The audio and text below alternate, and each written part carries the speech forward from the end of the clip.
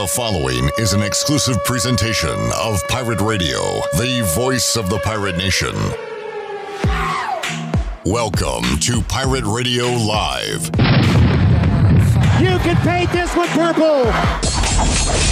Now live from the Pirate Radio studios in the heart of the pirate nation, here is your host, Clip Brock. All right, it is a Friday, a treasure chest Friday, a football Friday, and we are here with you on Pirate Radio Live on Pirate Radio 92.7 FM in Greenville, 104.1 in Washington.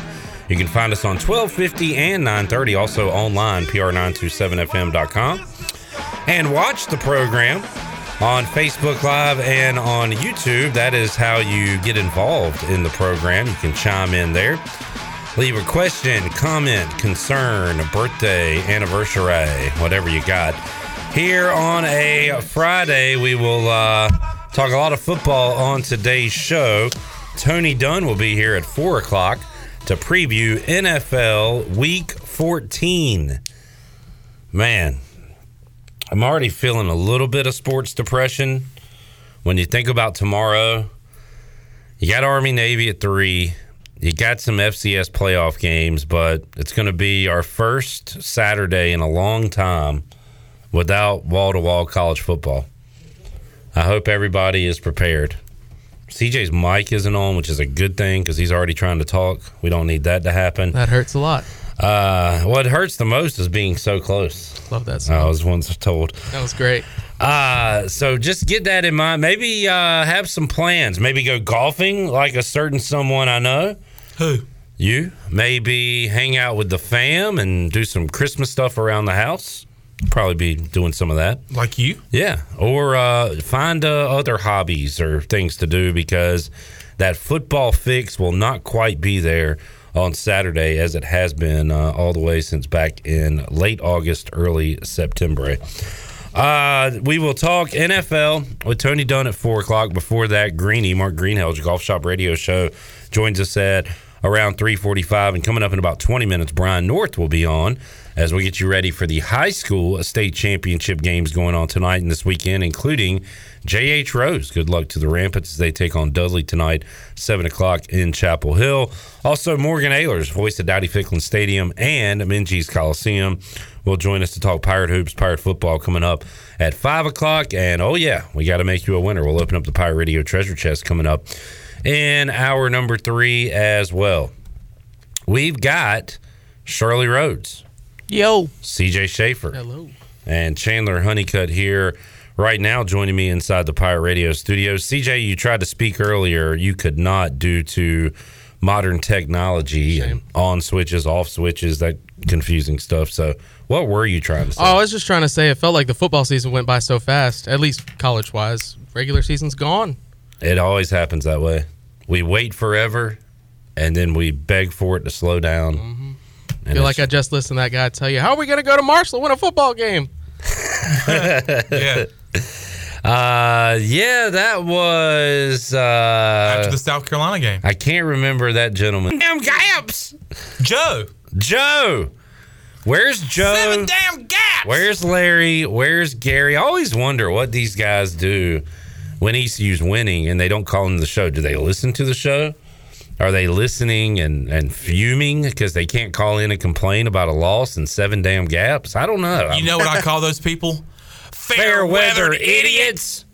That was good. That was good. In stereo. Fair weather idiots. But I get it. I mean, we have, some people call win or lose. We got those folks. It's a Venn diagram, if you will. They're in the middle. They're calling win, loss. We have certain people that only call after wins. Almost a circle right there. And say, where the haters at now? Let me hear the haters. Where the haters? Don't hear you. And then the next week, if the ECU loses, we have certain people call in saying, where are all those people calling out the haters now? It's back like and forth. A giant seesaw effect with a lot. And, I get it. I'm a sports fan. I'm a Pirate fan, just like the rest of you. And, hey, I've already given up on my NFL team once this year. Yeah. You revive yourself. I have bought all the way in, given up, and now kind of bought back in. I'm happy with where they are right now. Yeah, I'm giving up. We'll get to that in a moment. Thanks. Chandler has not given up on his team. I haven't. I'm not trying to be like Clip Brock and having to revive myself, but things are about to go astray. We talked about this the other night at AJ's while we were watching the Hornets. Hornets were playing a good team, undermanned. When they were in the lead, you felt pretty comfortable. But then the 76ers hit a shot to take the lead, and I said, oh, this is trouble time. And he said, no, we're all right. We're good. Everything's fine. Then the Sixers came down, hit another three, and you were like, yeah, it's probably trouble time. And I said, Chandler, and this is a good trait you have. You don't let go, but you're always a step too late at giving up. But you give up when it's already been over. Right. And you have an opportunity right now to give up on the Panthers. Well, they're a good bunch. And how much faith do I have? Well, after this way too much. But if we lose on Sunday against the Falcons, I'm going to have none. Zero. Okay. Zilch. But right now, you're still holding out hope on your team, and that's a good thing. Good for you.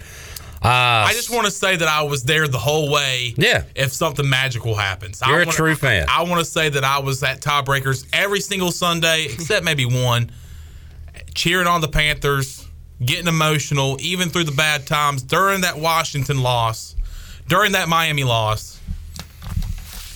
Now, you know what? I won't be able to say that. If Washington makes the playoffs, I don't want to be like that. I'll have to have egg on my face and say I gave up on this team. I am a bad fan. I learned from you. I am a quitter. Now, I will defend myself on that in the court of law by saying Washington has turned me into a bad fan. And everything Dan Snyder does, he didn't even deserve me, first of all, to root for this organization. I totally agree with that. I'm a battered spouse is what I am. He doesn't deserve any fan before his time. How long has he been the owner for the Redskins? 97, 98. Anybody that was a fan of the Redskins before that he doesn't deserve them. You're right. He does not deserve anything good to happen Nothing. In his life. Zero. All right. We'll get to week 14 and tell you why CJ has given up on his particular team. Hey, Shirley's team and my team. There's a player you should give up on. Yeah, right, I know. Relax. We'll get to it. All right, let's kick off the rundown. There's been a line move. Everybody, again, relax. Is everybody sitting down? Holding on to my hats. There has been some movement on the line in the Military Bowl. All right, Redbeard just sent us something that we might have to talk about too. East Carolina is now a 3-point underdog instead of a 3.5-point underdog. So got some ECU money coming in. Military Bowl, still a long wait to go. December 27th, it'll be the Pirates. It'll be the Eagles in Annapolis as they go at it on that Monday at 2:30. We'll be with you 10:30 a.m. that Monday on the Bud Light pregame tailgate, taking you up to kickoff. So BC -3. I mean, a fair line. I mean, you could make this thing a pick 'em, I guess. I don't know. I was going to say, can you see this getting down to a pick 'em or maybe kind of squeaking into East Carolina territory? Well, what would happen between now and then for that to happen? That's what I was saying, because we're sitting at the 10th now. Yeah. And we're talking. And usually lines come out 17 days. Usually lines come out Sunday late afternoon or Monday. Yeah. So you're talking like 5 or 6 days before the next game. Mm-hmm. This is out a month early, so there is a lot of time for the line to move and everything. Remember the App State line started 14. Really high, right? And it did go down. It was 14, and then it went down to what, 8? Maybe not that low. I think it was like 10. Yeah, it was around maybe 10 and a half, maybe.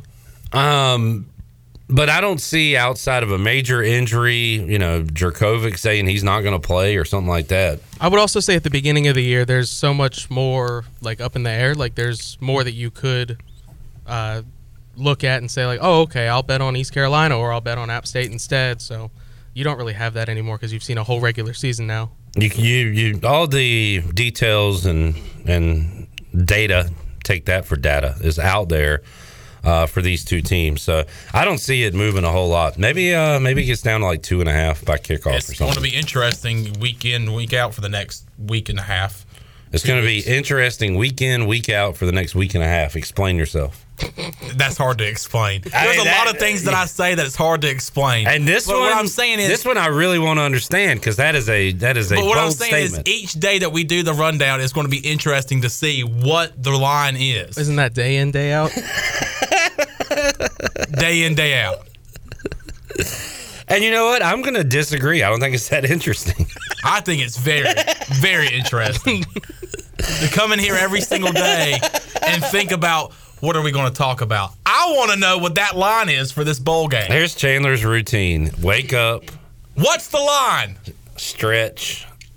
What do you, brush your teeth, take a shower? I check the line first. You roll into work, check the line again, have a nice lunch, check the line.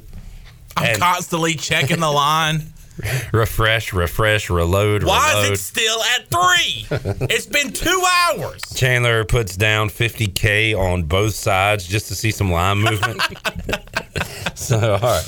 There you go. BC, 3-point favorite. We'll talk more Pirate football in a moment with Brian North. We got coaching carousel on this rundown? Nah, but we can do it.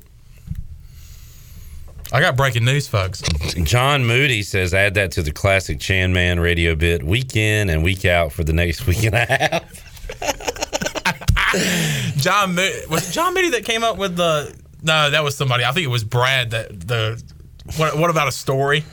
That might have been Moody. I don't know. But well, you came up with it. What do you mean? Who talked about it all the time? Yeah, I think it was Brad. What about a story? Yeah. What's your breaking news there, pal? Breaking news coming from the Breaking News boys. The B&Bs? The B&Bs. Cool. Dabo Swinney is going to have to look for another coach because Tony Elliott is heading to Virginia. Elliott. Offensive coordinator for Clemson. All right. Former offensive coordinator. He will be their head coach. Yep. So Dabo has lost his offensive coordinator and his defensive coordinator. We talked to Tyler Calvaruso yesterday. Uh-huh. And asked him, with BC being on that side in the Atlantic, does it feel like this was the year, the only year maybe to get Clemson like Pitt did, NC State beat them?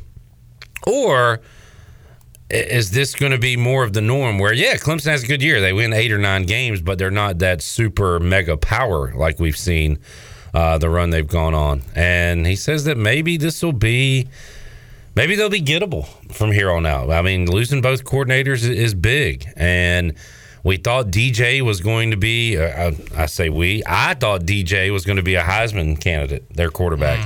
I was way off on that one. And I only based that off of how he looked in that Notre Dame game too last season, which he was awesome. Have I seen reports that he might be going with Brent Venables to Oklahoma? Because they've got this highly touted quarterback coming out of high school. Well, they already got Spencer Rattler's transferring. Do we know where he's going yet? Not a clue. But who's the freshman they brought in? Do they not trust him? Caleb Williams. Yeah. Oh, well, they benched him 2 or 3 times. Along with Rattler. DJ are you reporting or are you rumoring? I saw reports, and this is probably just small talk. A little small chatter. It brings up interest. It brings up a conversation about what if. Can you imagine? Do you like having conversations? You're a talker. I am a talker. Yeah. All right, so there's that. How about last night? Shirley, do you have the highlight pulled up? We'll get it here. We've seen Gonzaga, number 1 in the country. They've already lost 2 games this year. Duke took over the top spot. That was Gonzaga's first loss. Duke lost to Ohio State. And then last night, Purdue is a double-digit favorite on the road at Rutgers, and they get a late shot for the win. But Ron Harper Jr. had a few seconds left. Let's hear how it sounded.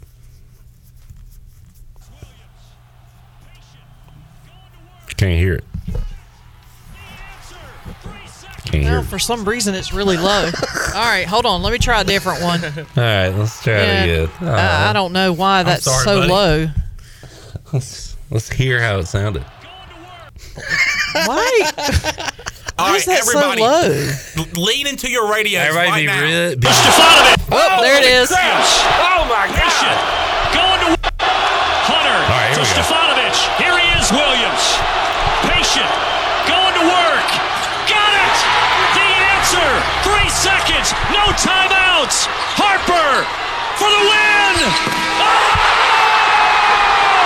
It counts at the buzzer.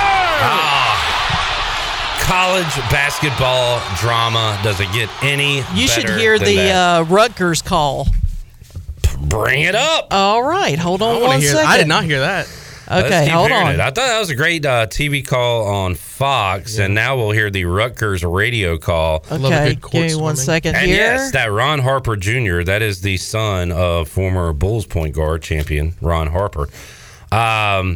They walk it off last night on a big-time buzzer beater and a court storming there in Piscataway. And here's the call from Rutgers Radio.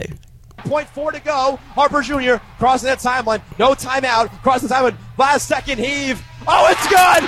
Down go the Boilermakers. Down. The train is off the tracks. The train is off the tracks. The train is off the tracks. Oh, that's not the same Down goes one. number one. That's funny though. Oh my goodness. What is that? That's The not the train is one. off That the is tracks.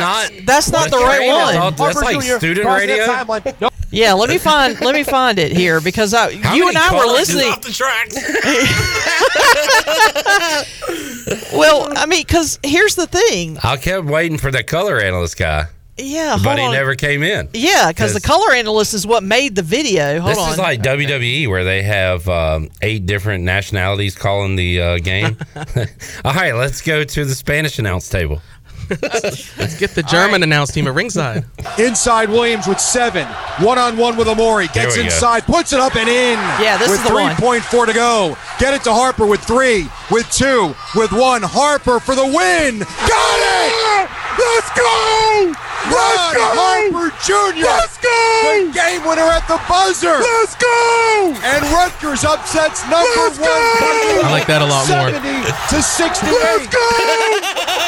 First time in program it history say anything that else? they have beaten a number 1 team. Nope. But they're going to check the tape. Let's go! Score the basket. Ball game. Let's go! And the student stormed the court. And I'll tell you this. Get it to You talk man. about a play-by-play announcer's nightmare. That is it. Yeah, but It's all emotion. Though. I get it, but it makes it fun. I couldn't even hear the other guy's call. I know. I mean, 1 or 2 times is awesome, but like he did that 10 times. It's not announcing 101. It's not how it's supposed to be. But then again, at the end of the day, it's all about fun. It's all about, excitement, winning. I definitely had fun right there. So that was Because, fun. I mean, really, think about it. If you're a Rutgers fan, are you listening to the play-by-play? You're that probably point, you're screaming, You're too. screaming too. That's You true. probably can't even hear what's going on anyway. Well, all right, let's see. Any top 25 action tonight and this weekend that we'll look at on the Buccaneer Music Hall scoreboard. Nebraska, Auburn. Holiday Hoops Giving. The hell does that mean? That's coming up Saturday at 11:30 a.m. Wisconsin at Ohio State. Wisconsin, nice comeback win over Indiana earlier this week. That's at noon. BYU is at Creighton. Arkansas, Oklahoma. Hey, I guess since there's not a lot of football on Saturday, watch hoops. There are a ton of great games. The Bonnies taking on UConn. Oh boy, you taking the Bonnies? Of course I'm taking the Bonnies. Houston at Alabama. That's a good one coming up 10 o'clock tomorrow night. So Alabama gets a real test against the AAC. great day of college hoops coming up on Saturday. Sunday, number 1 Purdue. They will not be number 1 on Monday. How about this? They are at NC State. Just kidding. They're in Brooklyn against NC State. Villanova taking on Baylor. That one is in Waco. And Rutgers, coming off that win last night, will be at the Hall taking on Seton Hall. So there's your college basketball. Could on you your, imagine that watch long? Which one now? The one Purdue and Rutgers.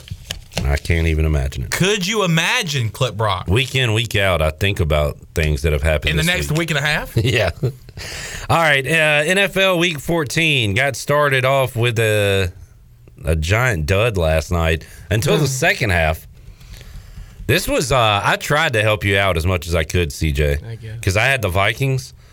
I did the tweet where I said this was the easiest pick of all time. Minnesota coming off the worst loss any team could ever have against the Lions. The Steelers coming off an emotional win, stopping a 2-point conversion against the Ravens. The obvious easy pick was Minnesota. Now, I don't remember the score when I tweeted that, but things got a little closer. I mean, it was like 26-0 at halftime. And then late in the game, I mean, we'll just go to the last play and we can work our way back. But how about Big Ben to Freiermuth? Perfect ball. Great pass. And I guess you got to catch it. That's easy for me to say, sitting on my couch eating Cheetos with the orange powder fingers. But he gets crushed, drops the ball, game over. Minnesota wins it at home. Great comeback by the Steelers, but was that enough? Like, you guys, you and your Steeler crew on Twitter gave up on the entire franchise in the first quarter. Yep, absolutely. Was that comeback enough for you to say, all right, we're not dead yet. We still got something this year? It leaves a lot of questions. I mean, we pretty much have to win out to make the playoffs now. It leaves a lot of questions. You know, we put up, 28 points in the fourth quarter.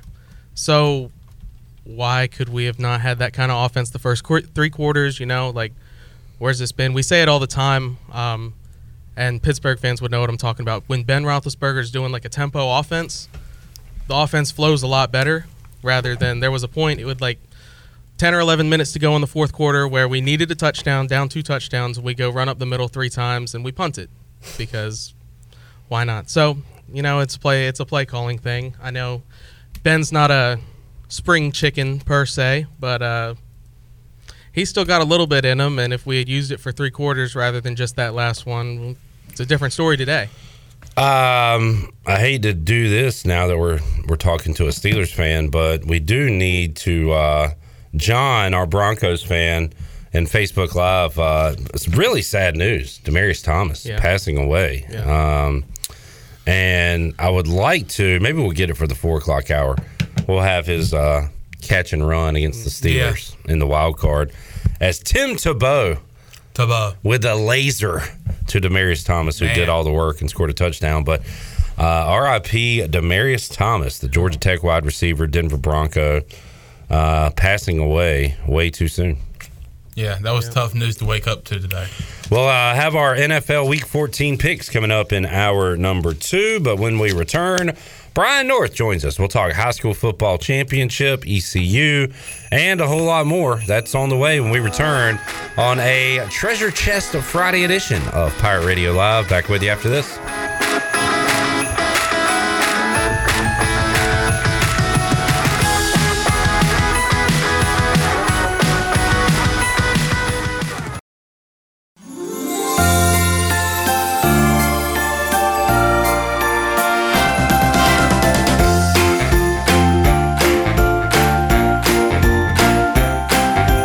You're listening to Hour 1 of Pirate Radio Live. This hour of PRL is brought to you by Tommy's Express Car Wash. Come experience the difference at Tommy's. Now open at the corner of Greenville Boulevard and Red Banks Road. Doesn't your car deserve it? Visit Tommy's Express Car Wash today. Now back to the show. Welcome back. Vacation spots are right here in your very own backyard. Take a trip to State Park and enjoy traditional camping, RV space, and also cabins that can be rented with Wi-Fi. If you're by a lake, be sure to check out the opportunities to rent a canoe or kayak and get out on the water. Your next adventure is right around the corner. For more information, please visit ncstateparks.gov. Now let's head back in to PRL. Here's Clip Brock. Back with you on a Friday edition of Pirate Radio Live. Clip Brock here.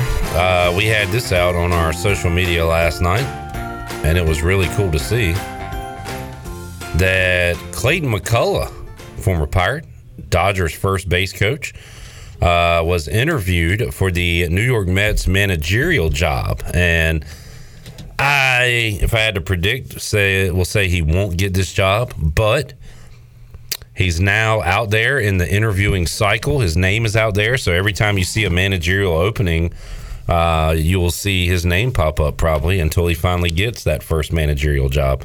So that's awesome stuff. Clayton McCullough, the Greenville native, former Pirate, and of course best known as my teammate on the Winterville Colts way back in the day when he was really good and I was barely got on the field. One time they put me in and for a 2-point conversion, and I don't know why they gave me the ball out of the backfield. Did you run the dang ball? I ran. I got hit. The wind got knocked out of me. I think I cried. And shortly after that, I retired. There's no crying in football. Yeah. But you scored, right? No, you scored. You can tell it however you want now. I'm not going to make up sports legendary stories about myself. I'm going to be honest. I'm honest with the listeners. That's one thing you can say about me. I will be honest with you.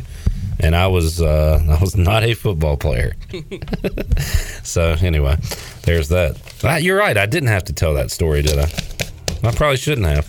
All right, moving along. Let's talk to Brian North, WCTI 12. Big weekend on tap for area high school teams, including the J.H. Rose Rampants. We'll talk about that, ECU, and more as he joins us on the Fixed NC Live line. North, how you doing today, man? Doing okay, wrapping up the high school football season here. Whatever it's been, 16, 17 weeks. It's been an interesting season. It all wraps up tonight and tomorrow.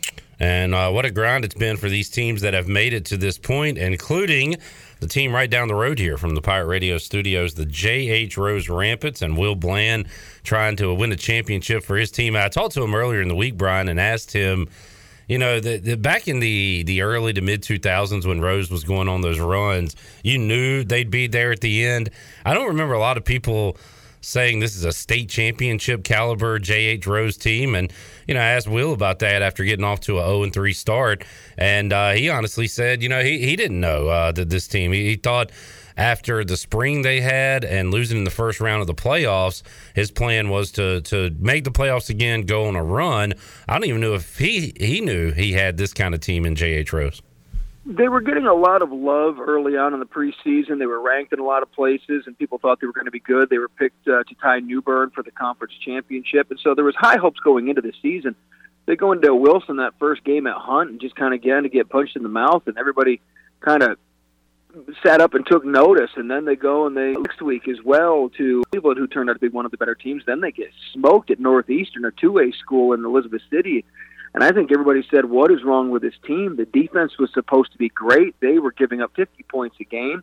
The offense with Michael Allen was supposed to be all-world. And although they were putting a few points on the board, they weren't even competitive in 2 of those 3 games. So I think there was a lot of things that had to be questioned. They simplified the offense. They had to figure out what was wrong with the defense. And eventually each week they got better and better. The key was that Tuesday night game win over Jacksonville. And outside of a loss to New Bern that was pretty bad, they just kept getting better and better each week. Michael Allen continued to get healthy. Will Taylor got better as a quarterback, and they started figuring out their defensive problems. And, as you know, in football, it's just getting hot at the right time, and they got hot at the right time of the year. Yeah, we talked about health too, Brian, and we watch, NFL, college football. There are updates on injuries all the time. We don't know as much about the high school ranks unless you go out and do the research yourself. So I asked him, how healthy is the team? And, of course, brought up Michael Allen, because when your best player is healthy at this time of the year, that's a good thing. And some of that is luck, Brian, having these bullets in the chamber at this point in the season, and it appears Rose has that going into the game tonight against Dudley. Right, opposite happened in the spring when Michael Allen was looking great, then got the leg injury. This time they went slow with him to start the year with the injury, and now he's playing his best football. His legs looked really fresh against Jacksonville and had an explosiveness there that was just eye-opening and showed you why he was a Division I recruit. And so, right, and then the rest of the guys, Clavon Brown's been healthy the whole year. He's been their MVP, and he's a guy starting to get some looks now as a two-way player. And again, when your skill players stay healthy, like they have at wide receiver, and Will Taylor's become much better at quarterback, that certainly helps. And then your lines have to stay healthy, and that's really been a big key for them too. Brian, have we always had the Friday night championship games? Has that always been a thing? Oh, yeah. I can remember back when Bertie won Friday night. Okay. Juwan Rankins was playing there, the Rankins brothers. And so they've always tried to put in that Friday night game, yeah. And then when they went to the split classifications, they've always had at least one game on Friday night. New Bern won their 2012 championship on a Friday night. I can remember that. All right, J-Tro's trying to do that tonight at Kenan Stadium. Brian, you've been following this Wallace Rose Hill story closely, and you tweeted earlier today, a couple hours ago, that 60 players and staff have been given rapid tests, and they had one positive test, and that person is waiting on test results, and the team has been given the go-ahead to travel to Raleigh to take on Shelby. So that is good news, right? This team's going to be able to go and play in the championship game tonight, which was in question at one point. Correct. And it's been, look, this Wallace Rose Hill team has had to overcome adversity going back to Hurricane Florence when several players on the team had their homes flooded out. In fact, their star, Kanye Roberts, barely made it out of his house with only the clothes on his back. And their families had to rebuild from there. And he's worked hard and now has received and verbally committed to Appalachian State. But so this team has overcome that. They've overcome COVID. They've had games moved and canceled. And so this is just one more hurdle for them. Other teams have not had to deal with this, but they have this week with 3 players testing positive. The state health department getting involved, coming up with a solution to test them all with a rapid test today.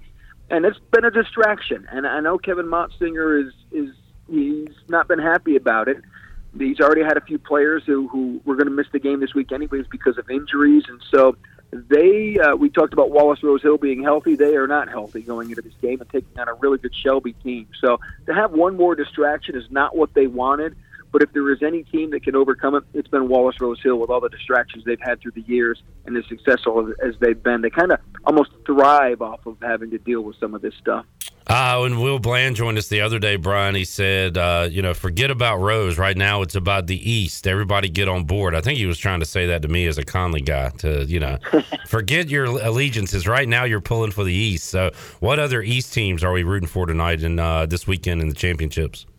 Yeah, it's just that with only 4 championships now, we've only got 4 teams from the East, and the other one is Tarboro, who is back in trying to win 2 titles in 6 months, basically, because they won the state championship in May, the last time they were split, but now they've come back and won the whole 1A deal in the East, and now they'll be taking on Mitchell at noon at Kenan Stadium on Saturday. And then the 4A game that we played at night, it's Cardinal Gibbons, who's actually walking to Carter Finley Stadium. Their school is up the hill from Carter Finley, so they're going to walk to the game tomorrow, and they'll take on J.C. Chambers. So, only 4 championships of games, and that goes back. The last time we did this was 2001. So it's been interesting to go back to just 4 state championship games.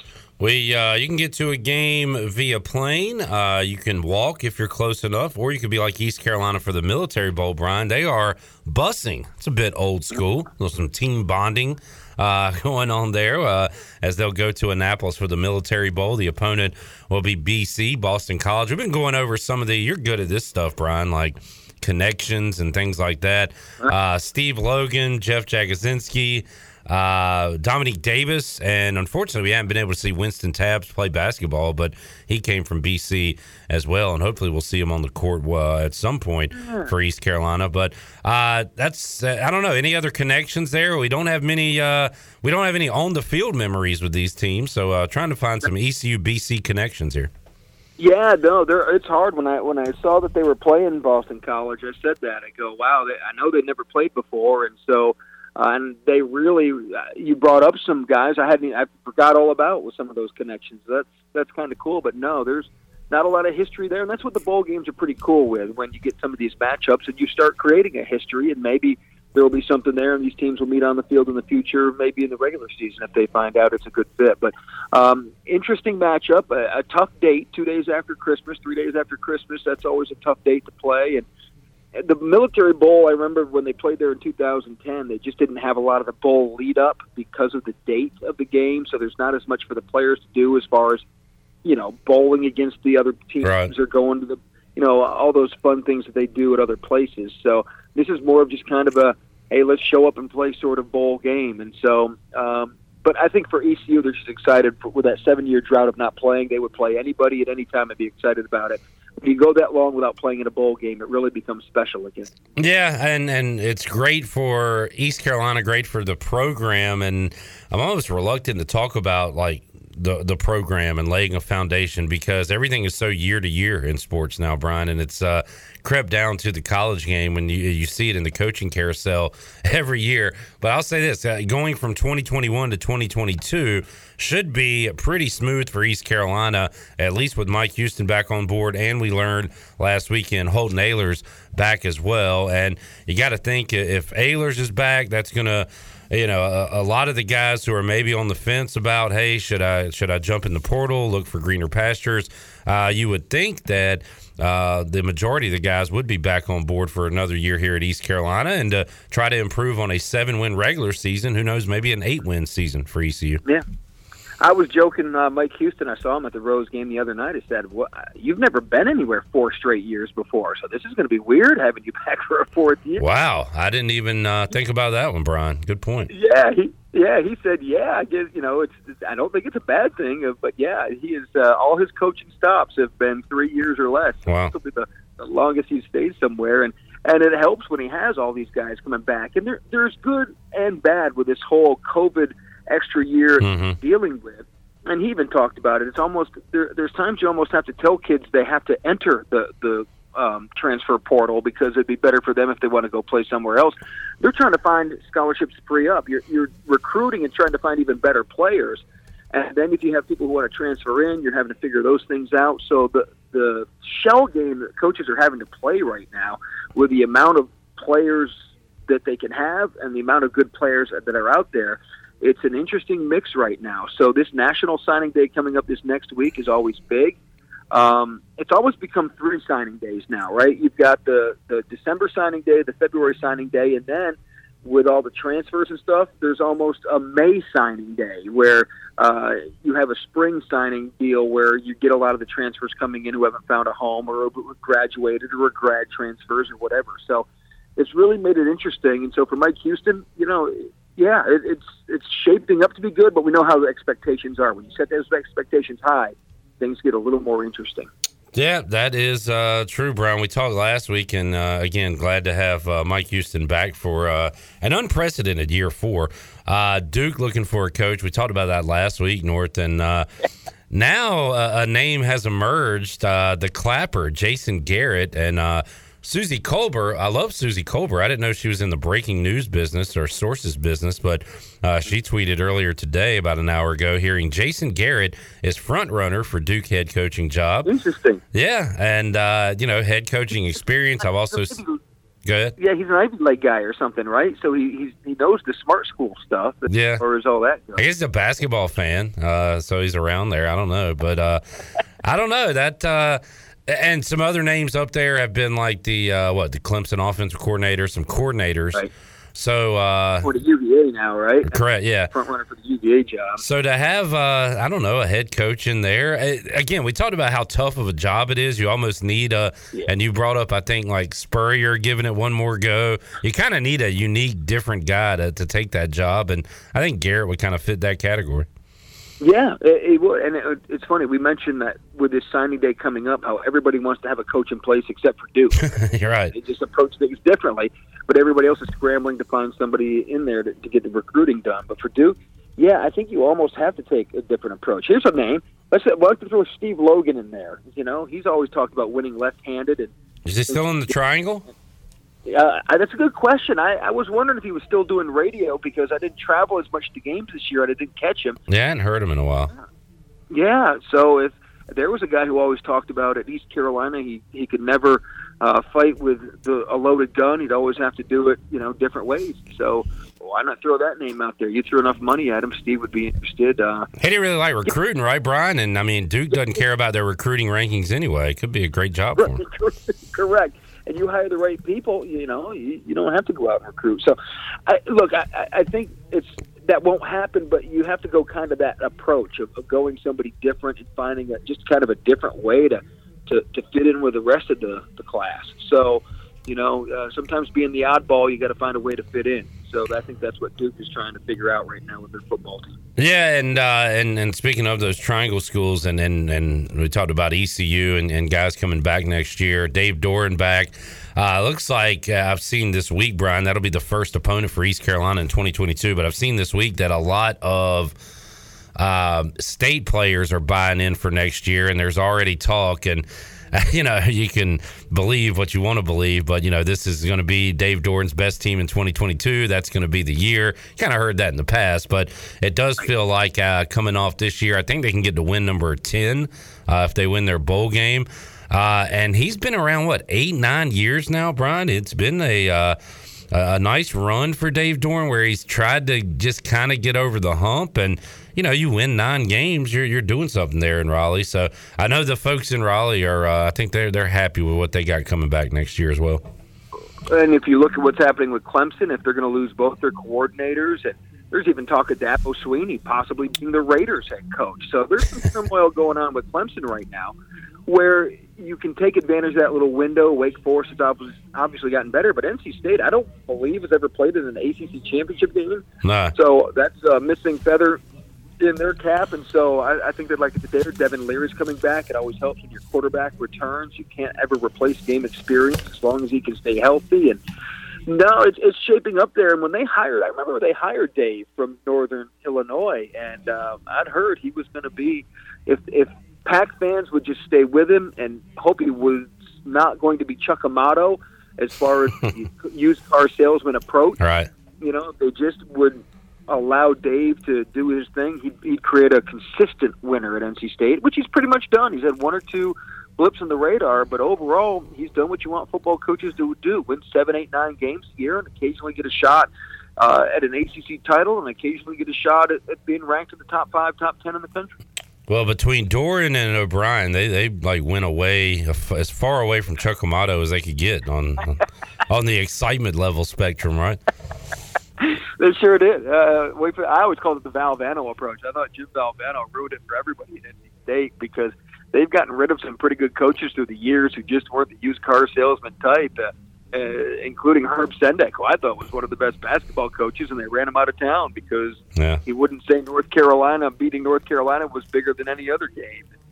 So, it comes down to ultimately winning. I don't think the fans care as much as long as you're winning. But the expectations continue to go up with NC State. We've always known that they have always set that bar kind of high there, and then that can always lead to some issues. Life in general, when you set that bar really high and have expectations and don't meet them, that's what all the disgruntledness seems to come from. There you go. It's all about expectations. Set your sights low, people. That's what we're telling you. But, Brian, you made me think just there for a second. It doesn't matter. You can get on board with anything if a coach is winning. Like with the rough stuff, people love rough around here, but there was a lot late in his tenure that, all right, I'm sick of this hug 'em up crap and this love crap. Like when they were winning, it was all love, man. These guys are a family. It's awesome. And then when you're hugging them up and they're losing, it's not as cool. And then you see like Mike Houston hugging Holton Ahlers after a win, and it's like, it's the greatest thing I've ever seen in my life. So if you're winning, one thing is cool, and if you lose the next game, that same thing is devastating. You don't want to see it. I always remember when people complained about Steve Logan squatting on the bench, right? When they started losing, it's because he was squatting at the other end of the bench and not paying attention. Which he had done, his entire career and his entire life. And there was no one who analyzed the game more than Steve Logan. I found him to be one of the most brilliant minds football and how he did things and was a trendsetter. But my God, you get a couple of losses and you look for anything to be the excuse for it. It still to this day cracks me up, the things that people look for to be the reason for a team losing. Brian, before we let you go, Shirley, do we got the music ready? Can we crank it up? 40 bowls in 14 days. It's time for Brian North to pick a bowl game. 40 bowls in 14 days, 14 days, 14 days, 40 bowls in 14 days, oh my goodness. 40 bowls in 14 days, 14 days, 14 days, 40 bowls in 14 days, 14 days.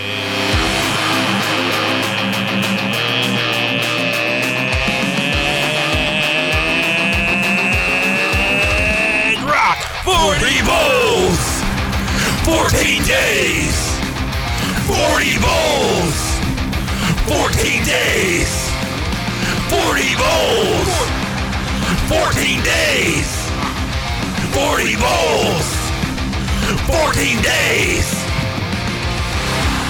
All right, Brian North. Bringing it back this year. 40 bowls in 14 days.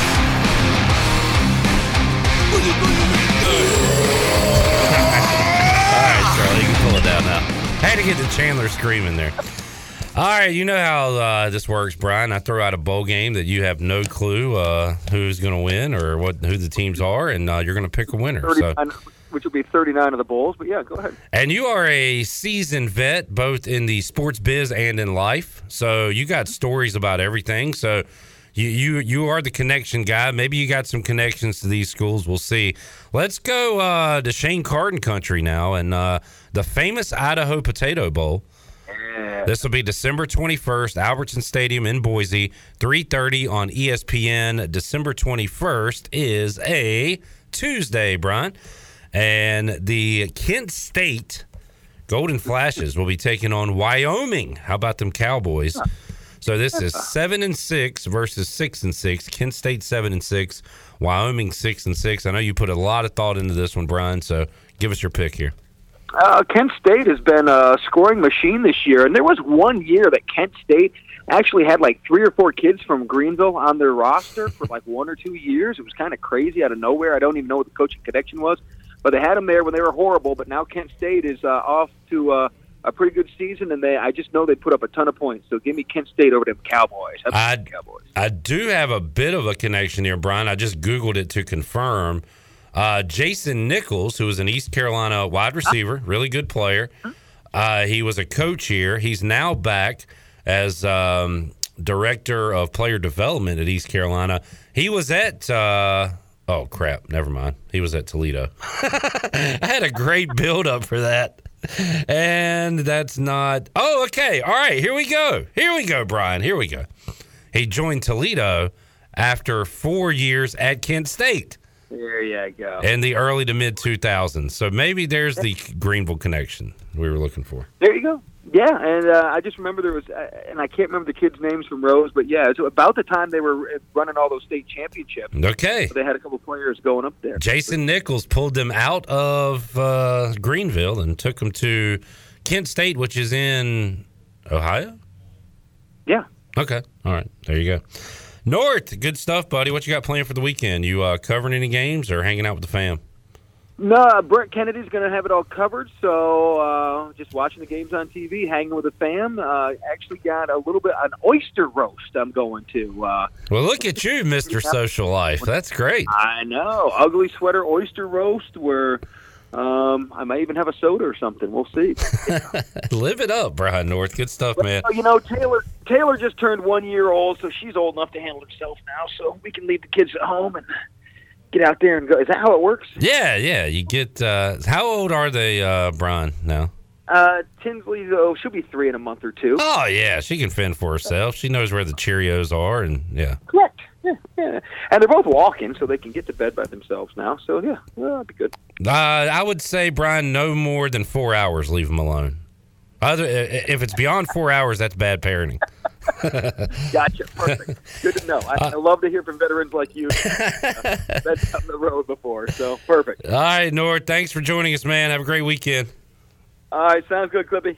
There is Brian North joining us today on Pirate Radio Live. Let's take a quick break. We'll come back. We'll see. We'll try to get up with Mark Greenhelge. Tiger Woods going to be back on the course soon. We got some golf topics to hit, some football to talk about as well. We'll do that when we return and wrap up hour 1 of Pirate Radio Live after this.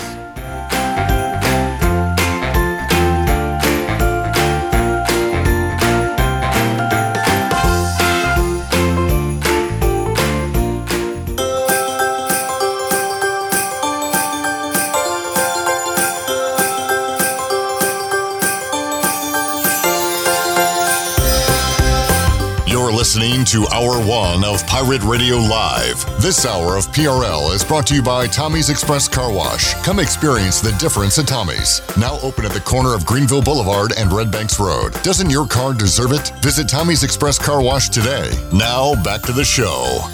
Welcome back. Need some beer for the weekend? The Jarvis Street Bottle Shop near Christie's Europub is a specialty shop selling craft, domestic, and import brews along with wine and growlers. The Bottle Shop offers monthly beer and wine tastings featuring rotating North Carolina craft breweries along with live music and discounts. Stop by Tuesday through Sunday or check out the Jarvis Street Bottle Shop on Instagram, Twitter, and Facebook.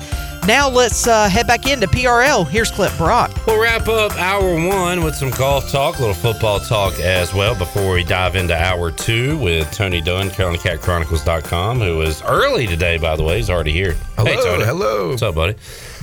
We will talk Panthers. We will talk NFL Week 14 coming up in just a moment. But first, we'll head out to the Fixed NC Live line and talk to Greeny, Mark Greenhelch, host of the Golf Shop radio show. You can hear it 8 to 10 a.m. Saturday mornings right here on Pirate Radio. Greeny, how you doing today? I'm doing great. Cliff, how are you doing? Doing good. And Greeny, you're a bit of a soothsayer when I ask you about golf news because you did suspect when we talked to you a while back that Tiger Woods might be back on the course in action at PNC with his son. And sure enough, that is the plan. Tiger Woods expected to be back on the golf course. So, what does this mean for him returning to real competitive PGA, potentially major play, Greeny, in your estimation? Well, that's what we're going to get. We're going to get major championships, maybe the WGC, maybe Jack's tournament, maybe Arnie's tournament, and that might be about it for Tiger. But here's the thing. When I look at his swing really closely, you see the right leg is not doing a whole lot in the golf swing. Now, big hitters get their power from the ground. So you really use your legs to drive from the ground up, and you kind of push off of the ground. The fact that he can't push really with that right leg yet tells me a lot and tells me that we're not really close. Now, the question will be, how long is it going to take to get some strength back in that leg? So that's definitely one of the things you look at is, his right leg is almost coming off the ground right before impact, like he's really trying to favor it. And he really looks bulked up on the upper half of his body. So he might be trying to compensate for the lack of lower body strength, especially in the right leg, with some upper body strength. So keep an eye on that. But, people are saying the Masters. Right now, I don't see that. Mark Greenhelch joining us, and I saw an interview with him. I believe he was talking to Nick Faldo, and he asked him, is there pain in the swing? And he kind of paused and said the answer was something to the effect of, not really, but if I give the swing I want to give on every swing, then yes, there is pain. So clearly not back all the way. So you think Masters is in question? Do you think he does play in a major in 2022 at some point, Greeny? I don't know, but I think the key for me, like I said, watching these swings and watching what we're going to see at the PNC, I'll need to see what happens in 2 months. So if I see him hitting golf shots in 2 months and I see a little bit of leg drive with that right leg, then you start to get a little, it piques your interest that maybe Augusta National is a possibility, and the Masters is a possibility. But beyond that, I really don't know. I mean, St. Andrews, the Open Championship is a venue he's won at before. That could be a place to look at more of a return. The Masters for me is probably, right now, I would say it's probably maybe a 20% proposition that he would play. Greeny, what's going on in the golf world right now that we need to know about? Looks like the QBE shootout. Is this some sort of duo pairing event that is going on? Yeah, it's kind of like a hit and giggle. They play different formats in this thing, so they'll play some alternate shots, some best ball. Even Lexi Thompson's playing in this thing, so they mix it up a little bit. So this is kind of one of those events that's the fun time of year. I mean, we used to get the skins game around Thanksgiving. We really don't have that anymore. We had the match with Brooks and Bryson. We got a real event last week with the Hero, so that, with 20 top players in the world, so that's a primetime event. But this one is kind of it. And then it's the last time that we really see an official event until the Century Tournament of Champions the first week of January. Greeny, I always like to mix a Clemson question in for you since you are a Tiger, and the Tigers are in the news because they're losing some assistants, losing their offensive and defensive coordinators, it appears, with Venables to Oklahoma and potentially a UVA has found their man as well in Tony Elliott. So, a new challenge for Dabo here. Maybe that's a good thing. Maybe that lights a fire under him after a down year for Clemson in their terms, but a pretty good year overall for the Tigers in the win column. So how about losing these coordinators, and how much of a hit for Dabo and the program is that, Greeny? I think it's much more of a hit on the defensive side of the ball. I mean, Venables being here for 10 years and the defense really blossoming. I mean, the main reason they went out and got Brent Venables was they got blown out by West Virginia in a bowl game, and Brent Venables became available because basically Stoops at Oklahoma let him go because they had a little trouble on the defensive side of the ball. The way I look at that, though, Clemson right now has a very good group of players returning on the defensive side of the ball. They've got some recruits coming in. I know they've lost one out of New Jersey, a safety, but if they can maintain the rest of the guys that they have coming in with what they have coming back, guys like Brian Bresee coming back off of injury, this defense right now, like the players that are coming back, I mean, somebody as a defensive coordinator could walk in and for the next 2 years, if they didn't recruit anybody, this would be a top defense for the next 2 years. On the offensive side of the ball, I still maintain that if Clemson had mediocre quarterback play in the first half of the year, they'd be undefeated right now and they'd be going to play in the playoff. Of course, with mediocre offense in the playoff, you get crushed. So obviously they got to figure out the quarterback side of things. If DJ Uiagalelei is the answer, if he can figure it out. But there's always a kid named Cade Klubnik coming out of Texas that's thrown it all over the yard in the high school playoffs down in Texas. So I think it's less of an issue that you're losing Tony Elliott on that side of the ball. It'll be interesting to see if he fills the offensive side from within, because he's got guys like Streeter and Grisham that are both got involved in the passing game already on staff. I would say maybe, I mean, you could look at the guy that I forget, Manny Diaz out of Miami that got fired. He was a defensive coordinator. So, I mean, there's options out there. Yeah. Mark Greenhill's joining us. Greeny, coaching offense and running an offense in football is not that hard. I mean, all you got to do is pass it 3 times and run the ball 45 times like the Patriots did the other night, and you win. It's simple, right? Yeah, that was an interesting game watching the Patriots. But I guess, and I saw it broken down even more, where one of their key drives to get the lead and extend the lead, they actually ran the same play 4 times. They flipped it from one side of the field to the other, and back, and then back. I guess if nobody's going to stop you, you might as well keep running the ball, right? That was wild, and just Bill Belichick doing his thing, and really, I mean, credit the Patriots' offensive line had to love that game, just run blocking, only going back to pass block 3 times. But Patriots, hottest team in the NFL right now, and Greeny, my Washington football team, the hottest team in the NFC. So our team's playing pretty good right now. Greeny, good stuff. What you got coming up Saturday on the Golf Shop Radio Show? So, as always, we'll catch up with our man, Bill Bender. Then we will check in with Rob Spellman of Golf Aficionado. He's going to tell us what great resort he's been to lately. We've got Jonathan Snyder, who's going to talk adaptive golf, as the United States Golf Association has added a U.S. Open for adaptive golf. So that's a brand new event that you'll look for in 2022.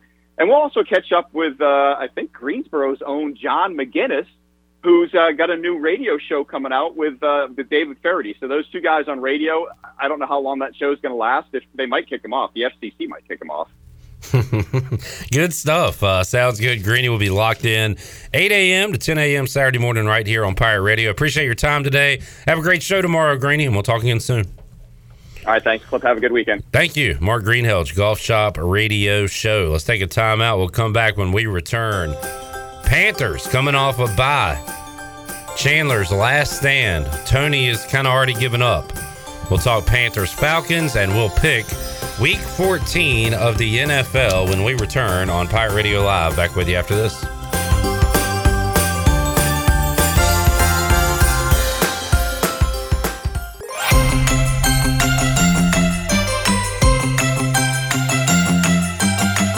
You're listening to Hour 2 of Pirate Radio Live. Save lives, be a hero, and make $700 your very first month donating plasma at Grifols Biomat USA. It's the easiest way to make extra money. Start now at Biomat USA on 505 South Memorial Drive. Make up to $700 in a month and save lives now at Grifols Biomat USA. A better donor experience and better pay. Now, back to the show. Welcome back. Hey, Jersey Mike's is open 7 days a week for lunch and dinner. You can order in the store or online through the Jersey Mike's app. Jersey Mike's, a sub above. Now let's head back in to PRL. Here's Clip Rock. All righty, week 14. I hate saying it, and I keep saying it, and it's sad to say it is slowly slipping away from our grasp this football season. And it has been a wild one, maybe wilder than normal with all the parity in the NFL. We pick a great team every week, and then they lose, and we have to pick a new great team, and there just are no great teams. Are the Patriots a great team? I don't know. They went to Buffalo and won a weird one the other night, running the football 40-plus times and throwing the football 3 times. So right now, let's do a quick playoff picture as we welcome in Tony Dunn to the conversation. And in the AFC, the Patriots would get the bye. It would be Titans versus Bills. I like that. Ravens, Bengals, and Chiefs, Chargers. Those would be your playoff matchups on Super Wild Card Weekend. And we don't know anything about any of those teams.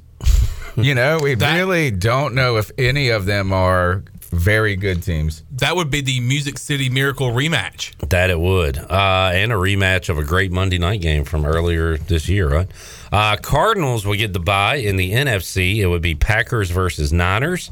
Washington at Tampa. Heineke revenge game. And the Cowboys hosting the Rams. That would be the matchups if the playoffs started today. So we would have a watch along for the wild card game like we did earlier this year, where the Washington football team hosted the Tampa Bay Buccaneers. So yeah, it'd be fun. It could in be fact, like reversed. I'm rooting for that. Yeah, me too. I'll sit in this chair and then you can sit in this chair. I'm always rooting for a watch along. Me too. They're fun. I was about to say, invited to you them. would be invited to this one. Oh, really? I hope so. I was about to say I don't want to see the Bucs, but then again, would I rather go to Lambeau?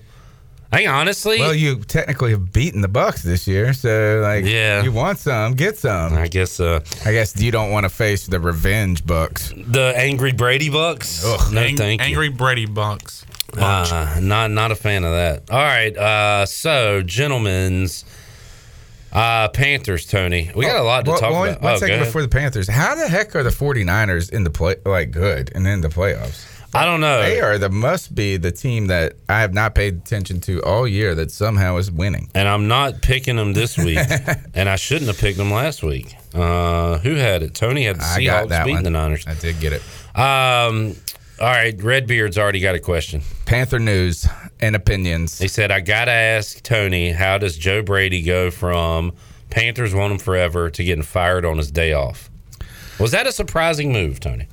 No. Maybe like the timing of the week, right? Is that if you are going to fire in the bye week, you expect them to do during it the week, like earlier. Like, I mean, and again, this kind of is about my criticism with Matt Rule at this point, or one of the many criticisms, is that the indecisiveness of his decisions. Well, and too, Tony, last week we talked about how stable, calm, consistent Ron Rivera is, and how Rule is did we come up with a word? Was it finicky? He's fickle. Impatient. And we saw that. I thought about you when I saw that news. I was like, this kind of feels like that. And if he would have done it on Tuesday, you go, oh, man, he had planned on this. He had been considering a thing. It was just like he had looked all week. He has been reading the newspapers. He had starting to feel the heat on his own seat, and then he fired Joe Brady.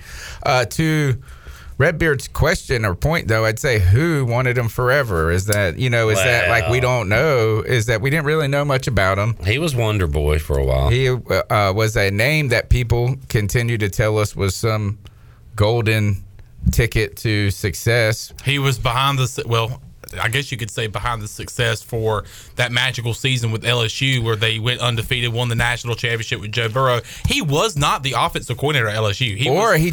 I think people get mistake. Like, I think people think that he was the offensive coordinator at LSU at the time. He was not. He was the passing coordinator. The offensive coordinator was the guy that took his place at Baylor.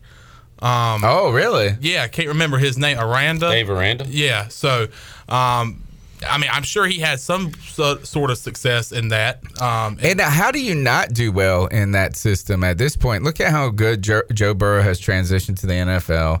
Look at how good Cincinnati's become, and all the talent that was on that LSU team. It's kind of, is it the chicken or the egg type argument there? And their head coach has already been fired. I don't know if you guys have mentioned that, but Coach O's out already without all those players. It does. I mean, it is surprising to see that how quickly things have fallen apart in Carolina to where Joe Brady might not be the last person fired in all of this. Now, is this a smokescreen?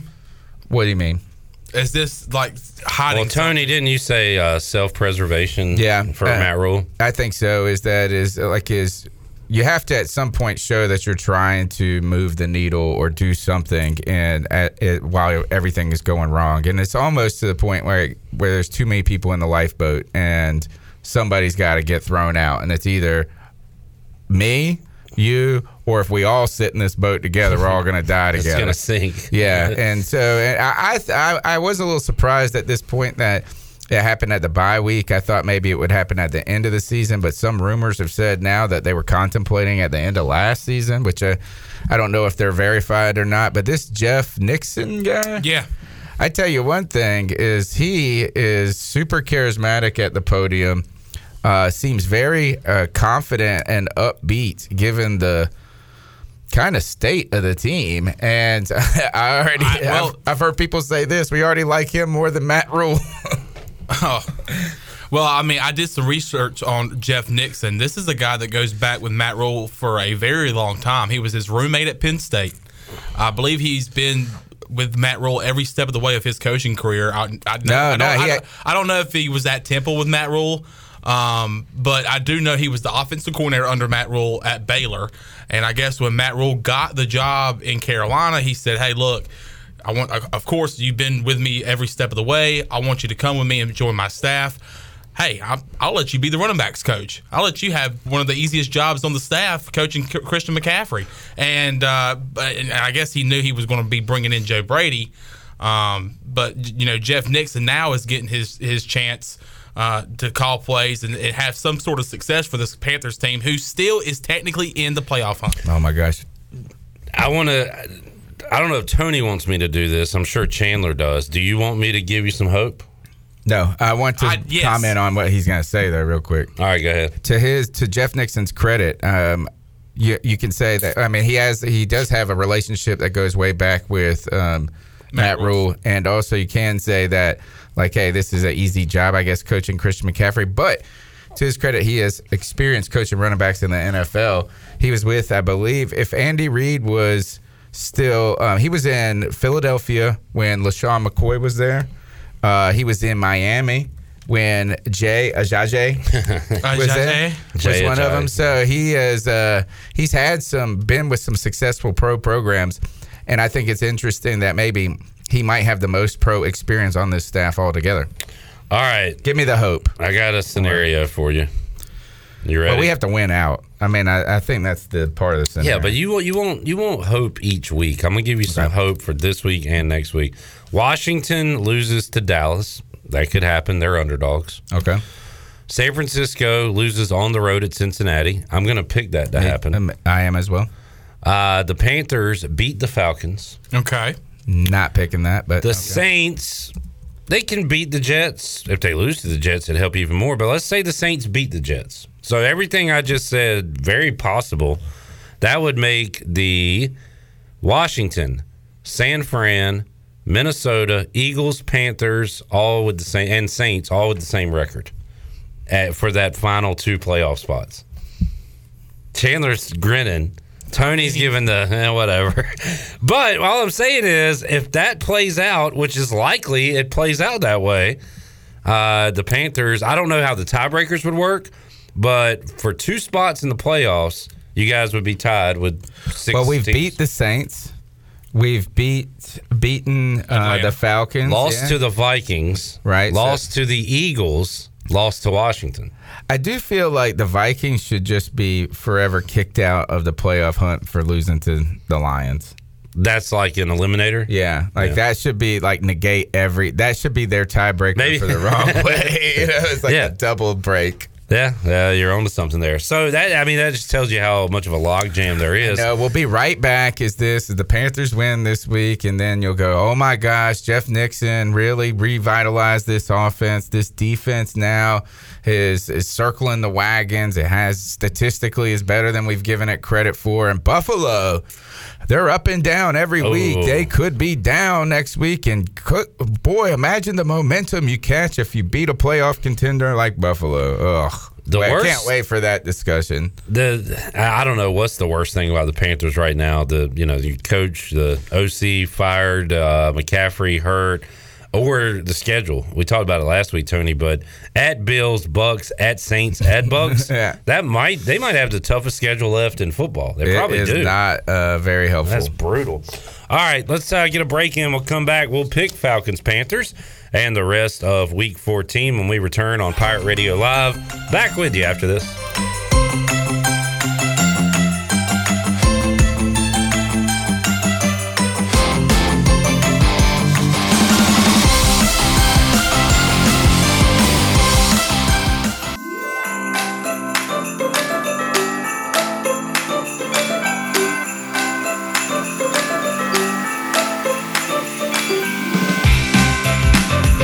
You're listening to Hour 2 of Pirate Radio Live. Save lives, be a hero, and make $700 your very first month donating plasma at Grifols Biomat USA. It's the easiest way to make extra money. Start now at Biomat USA on 505 South Memorial Drive. Make up to $700 in a month and save lives now at Grifols Biomat USA. A better donor experience and better pay. Now, back to the show. Welcome back. Do you need custom t-shirts, apparel, or promotional items for your business, organization, or event? We'll keep it local and print it local with University Sportswear.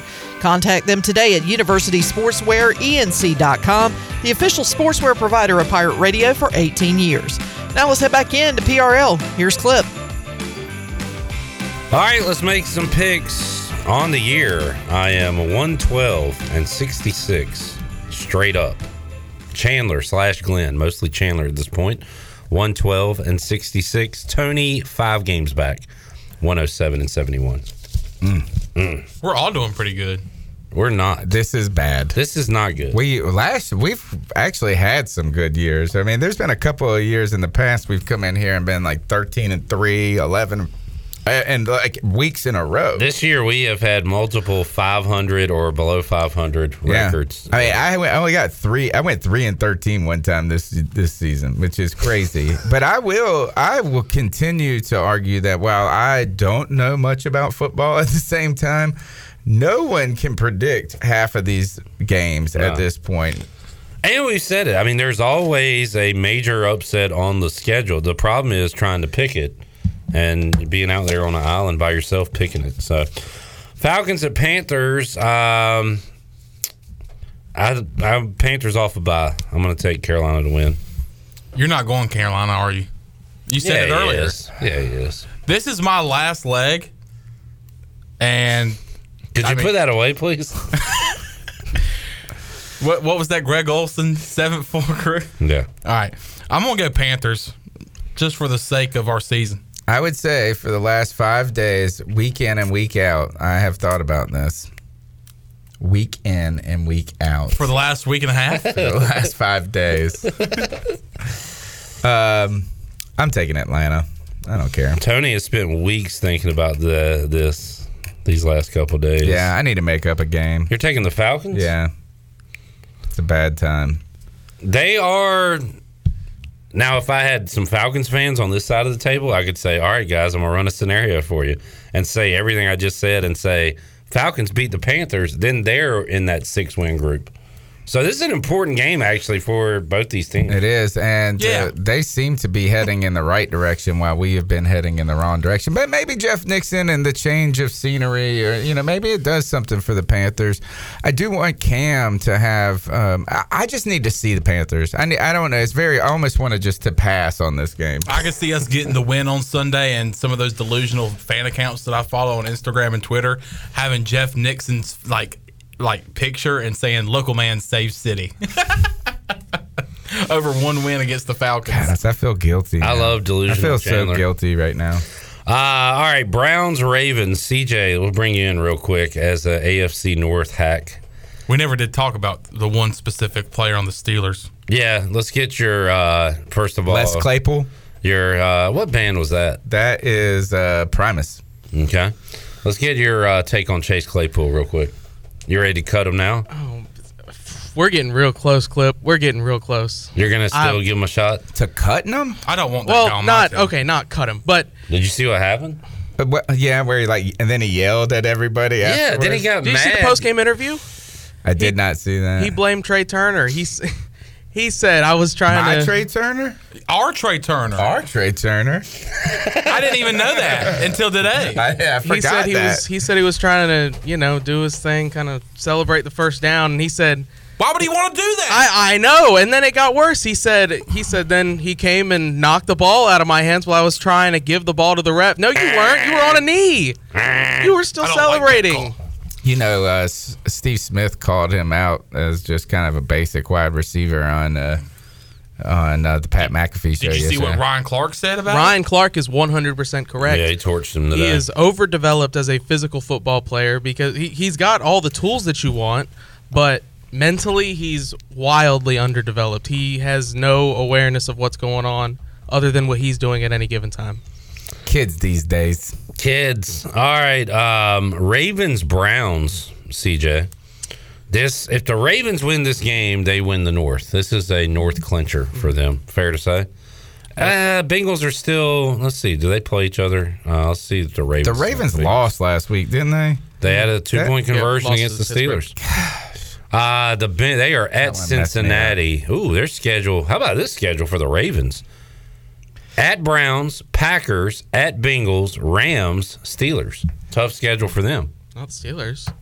And I think I said every game but that. Wasn't it Clip last week that I said the lock was Ravens by 4? What game was it I said that? I don't know, but let's just pretend you didn't. I know. CJ, your pick is unofficial, but you think the Ravens went on the road? Or? I would definitely pick the Ravens. The Browns are a home favorite in this game. Browns are 4-2 at home. I don't trust the Browns. I don't trust Baker Mayfield. If it's a close game in the fourth quarter, I don't trust Lamar much either. But give Baker the ball in 2 minutes to go, then he needs to lead and he's throwing a pick. Big trust. I'm going to take the Ravens. I'm going to go Browns at home on this one, but you don't trust Lamar in the fourth? He just slays it in the fourth. He's given us reasons to doubt him as of late. That Miami game in particular, but I think they're just so injured. The Ravens squad right now, it's just been wrecked by injury. I'm going to take the Browns because I don't know why. I'm just trying to make a game up. Chandler, I'll let you have that opportunity. I'm going to take the Ravens. Thank you, Chandler. Opportunity. Jaguars at Titans. I'll take Tennessee. I think we all will. Is Urban Meyer the worst coach in the history of football? No. Is that Mo? Coach No, I don't know. I don't have my list prepared. What a terrible. But Urban Meyer. How awful is it? Have you seen this picture floating around that's got my man Gardner Minshew compared to Trevor Lawrence through his first 12 games? No. Oh, it's awesome. Oh, the stats? It puts the stats, but at the bottom, it has these 3 extra categories, and one is spirit animal. And for Gardner Minshew, it's Uncle Rico. And for Trevor Lawrence, it's Sarah Jessica Parker. And it's like, could he beat the mascot in a fight?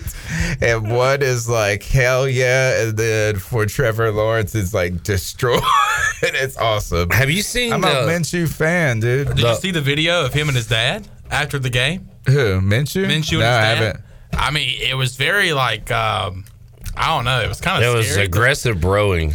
A lot of hugs, it was punches, a lot of handshakes. emotional switches going off because he was very excited. Then he looked like he was ready to beat his dad up. Well, I can't wait. Up maybe 4 or 5 times. He punched him in the chest. Have you seen the fallout from the Jaguars? James Robinson got pulled for fumbling, and then Hyde went in, fumbled.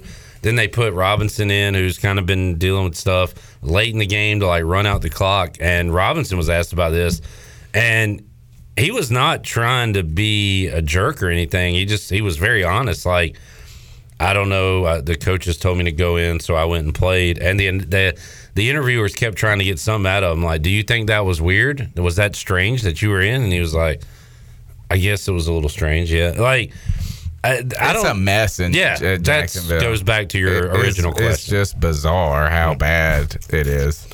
Like, he ruined Trevor. He ruined the best prospect in the history of football. I'll say it is too early to make all these declarative statements. But Urban Meyer keeps saying, I am committed to staying here and turning around this franchise. Except for they asked me to leave, but I will not leave. That's what. Just like that bar I was at last night, I would not leave. Right now, the questions are you going to go back to college to a big time school? And he says, I'm committed to staying here. And then when Shad Khan fires him, he's going to say, no, I'm committed to staying here. I'm not leaving. I will not leave. Who's coming with me? Raiders at Chiefs. I'm taking the Chiefs, but I think this will be a close game. I was going to say, I think the Raiders at least cover. I don't know if they can win on the road. 10 is a lot of points. I'm going to take the Chiefs.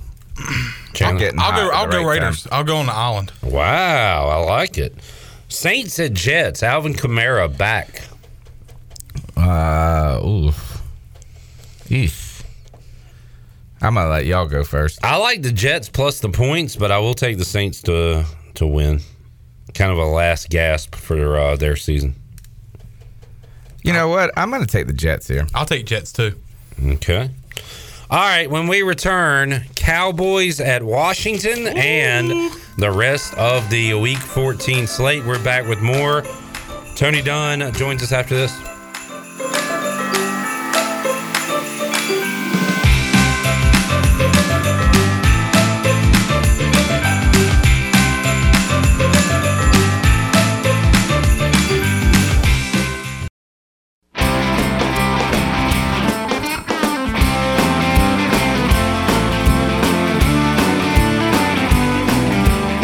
Listening to Hour 2 of Pirate Radio Live. Save lives, be a hero, and make $700 your very first month donating plasma at Grifols Biomat USA. It's the easiest way to make extra money. Start now at Biomat USA on 505 South Memorial Drive. Make up to $700 in a month and save lives now at Grifols Biomat USA. A better donor experience and better pay. Now, back to the show. Welcome back. When your AC or your heater needs repair or replacing, call on the reliable service professionals of Delcor Heating, Cooling, and Plumbing. Go to DelcorInc.com or give them a call at 321-8868. Delcor, the service professionals in Greenville. Now let's head back into PRL. Here's Clip Rock. All right, back with you on Pirate Radio Live. Here on a Friday, we'll open up the Pirate Radio Treasure Chest coming up in Hour 3. Morgan Ayler's going to join us in just a little bit, but right now we'll continue talking NFL, making our picks, and this is what I wanted: a big game at glorious FedEx Field on a Sunday in December against the Dallas Cowboys. And Washington's won 4 in a row. Cowboys are getting healthy. Cowboys are a favorite in this game, as they should be. Washington's 4 wins have all come as underdogs. And what do you guys think about the matchup? Let's effing go! Is that what he said? Who? Rivera? Ron Rivera. Oh, Ron Rivera said a lot. Thanks for reminding me. Mike McCarthy came out with we're going to win this game, a practical guarantee, which I said yesterday doesn't mean anything. There's no stakes behind it or anything. But Ron Rivera was asked about it. Shirley, do you have that? We'll pull it up in a second. I love Rivera, and I like these comments because it makes the game fun, like more fun than it is already.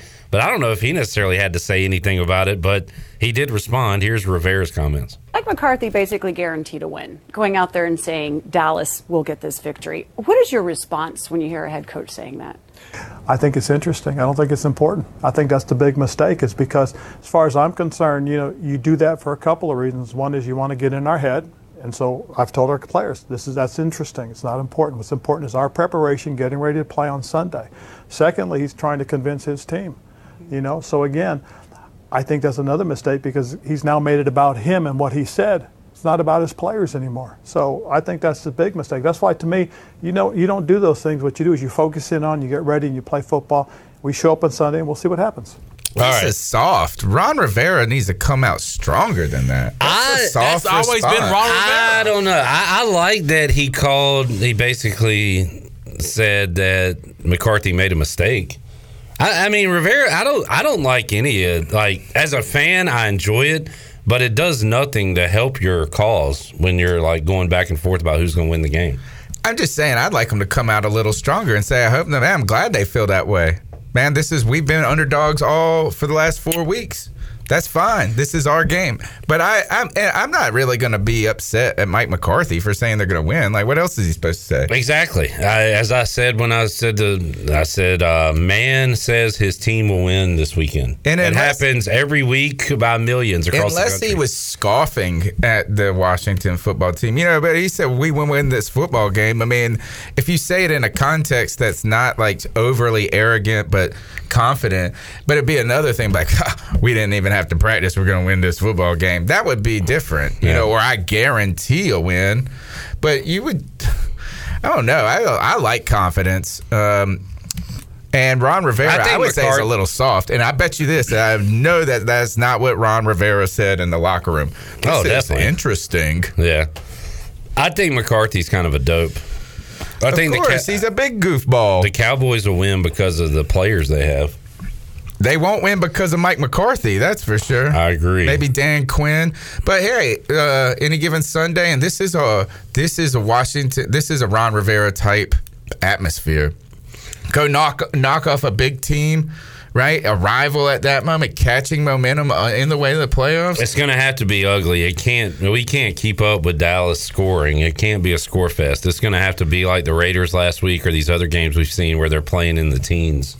And I just don't know if we can hold Dallas, under 24 to 28 points. I mean, they have shown some vulnerability. I mean, Denver did it. Yeah. Denver did it. It's not impossible. I mean, I wouldn't go in there thinking, hey, we're going to hold them and do this, but it's possible, and this is where you want to be right now. And Clip, how excited are you that you have a meaningful game in December, man? I'm very excited. I am. Awesome. This is what I asked for. This is what I wanted. A month ago, you were looking at this game, and you said it earlier this week. I mean, every game is in. I don't know how you said it, but I was like, a month ago, you're probably looking at this game and going, yeah, what this game isn't going to mean anything. But what you said was, I mean, any game against the Cowboys in terms of the Washington football team, is important because it's a big rival. But this means even more after this 4-game winning streak for the football team. Who would have thought even 5 minutes ago that all of us would be sitting around the table saying, our team's got a shot at the playoffs? All of our teams have a shot. That's right. We're all in it. Even the Dolphins and the Steelers. In the hunt. We are average. All right. Will Mike McCarthy's team win this game? Yes. All right. I mean, I don't know. I got to try to at least make picks and try. I've already picked a couple of long shots here. I'm going to go Washington just so I can hear you next week on Pirate Radio Live and see it all over Twitter. People making fun of Mike McCarthy. I would making fun of him, and then you getting on Brian Bailey on Monday. I can just see that happening. I'm going to go Washington because I want to see that. I want to see Mike McCarthy be made fun of, and he gets made fun of all the time. But man, this would be an all-time high, and then that conversation with Brian Bailey on Monday, happen now. It's going to be fun. That would be so much fun. What a fun week next week would be. I just don't know if the world is ready for Clip to be that happy. There's already a dark cloud over my head today. I'm taking Washington just because they're hot, and I don't believe they'll win, but I'm going to root for my team. Might as well, right? Seahawks at Texans. How about the Seahawks coming off the mat last week and getting a victory? Poor David Culley. I just saw it today. They're coming out and saying that Davis Mills, whatever his name is, a.k.a. David Seals, is going to be the starter for the rest of the year. I asked CJ earlier today before the show, and I said, I thought Tyrod Taylor was doing He hurt his hand or something. Did a doctor try to kill him again? Like in L.A.? No, just the opposing team this time. I'll take the Seahawks on the road. I will as well. Seahawks. And one thing I brought up on the C3 Panthers podcast this week, or actually it was on Debate My Take, which you guys got to check out, is that we love to credit, we love to find information that verifies like what we already believe. So I just want to bring up Scott Fitter came from Seattle. And people that want to say, look, man, this is an innovative team that trades back and accumulates picks that got a Russell Wilson in the third round. I also want to point out that if you put the fingerprints of Scott Fitter on those moves, you also got to put it on trading for Jamal Adams, who is now hurt, and a first-round pick for him. I don't know, so just an interesting thing. But no Jamal Adams, and they're better. All right. Going to be emotional at Mile High Sports Authority in Vesco Field. Yep. When the Lions go on a run. The Lions at the Broncos. Hey, kudos to the Lions for getting that win. Yeah. Man, did you see the reaction from that team? That was great. Did you see the reaction of Jared Goff's girlfriend? Yes. Did you see Dan Campbell biting kneecaps off in postgame? Nah, Tony just looked at Jared Goff's girlfriend. That's right. Actually, that's all I did. What's the spread? Oh, I did see your thing about that on Twitter. It was kind of funny, wasn't it? Yeah, it was. It's a middle-aged joke. Broncos are a 10-point favorite. It was an average joke. Yeah, it's average. I don't know if they win by that much, but I'll take Denver. I will as well. Broncos. Giants at Chargers. I think we all know the answer to this. We do, but Jake Fromm is going to go in there and show who should have been drafted at number one. Maybe the Chargers fans would love a blowout, right? Have they ever blown a team out in their franchise's history? I picked the Chargers. They beat the Bengals last week pretty bad. Looks like former Giants offensive coordinator Jason Garrett's going to be the guy at Duke. Oh, is he? That? The Clapper. The Clapper? Clap on. You taking the Chargers? I'm going to take the Chargers. 49ers at Bengals. I'll take the Bengals on a bounce back. I will as well. Niners trying to bounce back too, by the way, after a loss last week. I'm going to take the Fighting Redbeards. Okay. We're all on the Bengals. Wow. Bills at Bucks. This is a good one. I believe this is in the 4 o'clock window. Bucks, Bills. What's wrong with the Bills? They're not that good. They got old. How'd they get old? They're getting paid. Their defense is old. Older. I mean, Bruce Smith's still playing. I got the Bucks here. The Bucks are on that. They've hit that point where Cornelius they're Bennett. Anything. I'm going to just name some old Bills. Mario Addison. Okay. Who'd you take? Star Latulale. Bucks? Bucks for me. Bucks. The Bucks. I will take them as well. Bears at Packers Sunday Night Football. Aaron Rodgers owns the Bears. Did you see what's his name? Jimmy Graham talk about that statement? I own you, and he's like, what did he say? He said, I say that to fans all the time. So he's like, I just don't, I'm not mic'd up. And he really just kind of complimented that, like, hey, we're trying to beat the crap out of the guys on the other side of us. So yeah, that's what you say when you beat them up. I wonder if I could find the record, Aaron Rodgers' record. I think he's only lost once to them or something. It's wild. Aaron Rodgers' record against the Bears. This says 22-5. This was 2 days ago. He does own them. Good grief.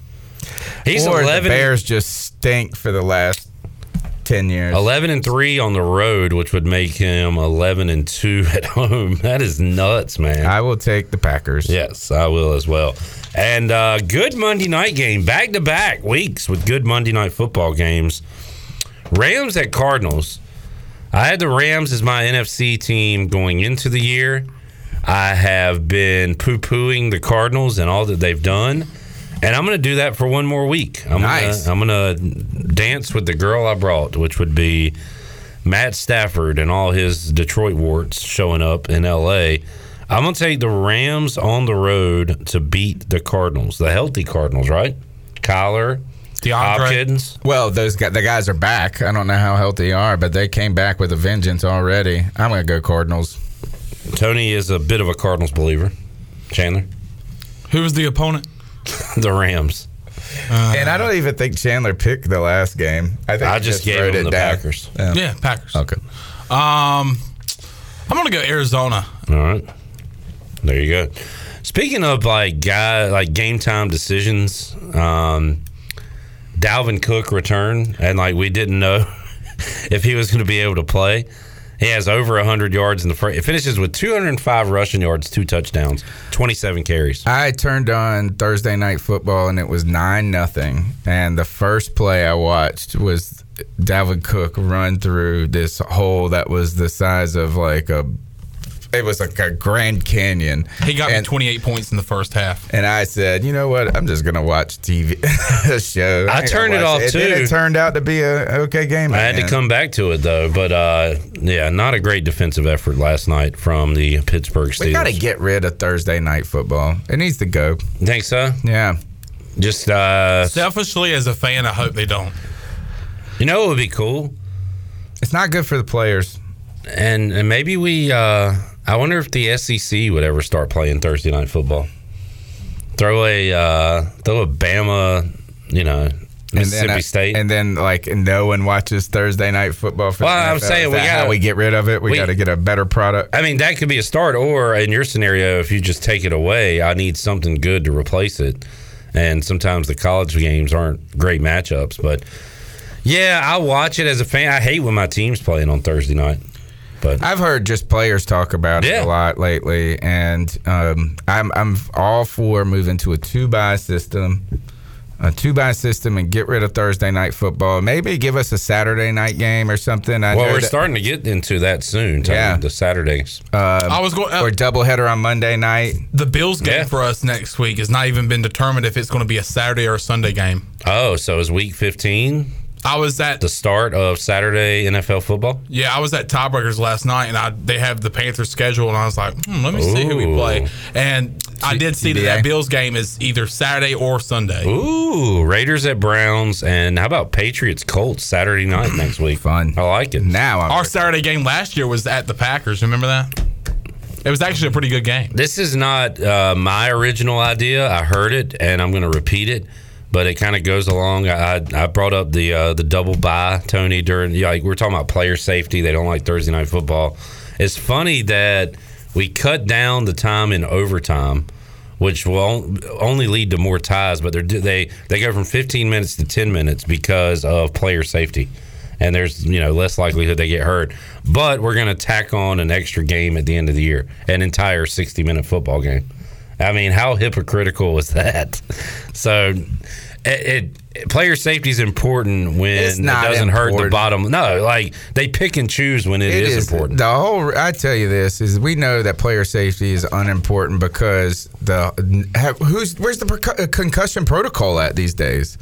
Like before, anytime a guy looked a little like he got hit hard. Just 2 years ago, they would take him out for 6 or 7 plays. Now, I don't even remember the last time someone came out of the tent and had to go to the locker room. Yeah, well, anyway. All right, Tony, good stuff. Because player safety is boring, obviously. It makes me yawn. Yawny. It makes me tired. I want to watch guys kill each other on the football field. That's kind of psychotic. You don't get excited about a big hit, Chandler? I don't get excited about people killing each other. All right, fine. Buy Rough and Rowdy tonight. See Jeff Nadeau and Jersey Jerry try. Yes, sir. Let's go, big man. Let's go. All right, Tony, we'll see you, buddy.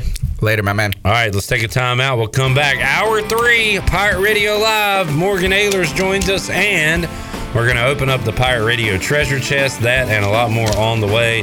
Back with you on a Friday after this.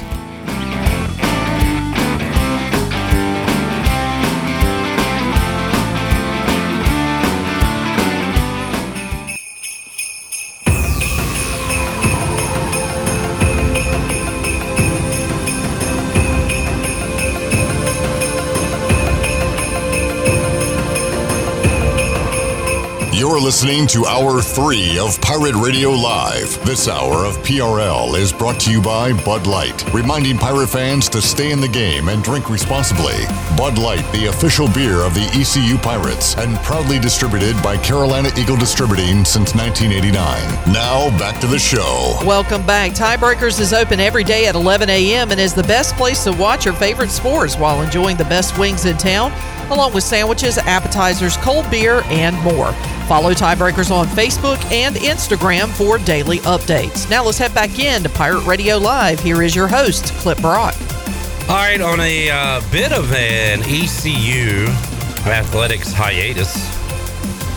Of course, we hit one during the summer where nothing's happening, but outside of the summer, this might be the longest period of time without anything going on. Of course, we don't have Pirate football until the end of December 27th.